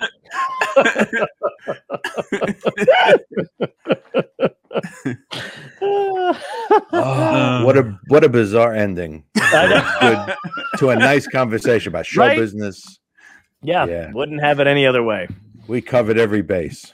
We did. Thank you so much. There's no game being played today, but we covered every base. Oh, it's so good. Oh my God. Seriously, though, thank you so much, man. It's been a joy. Anything for you, man. Thank you, man.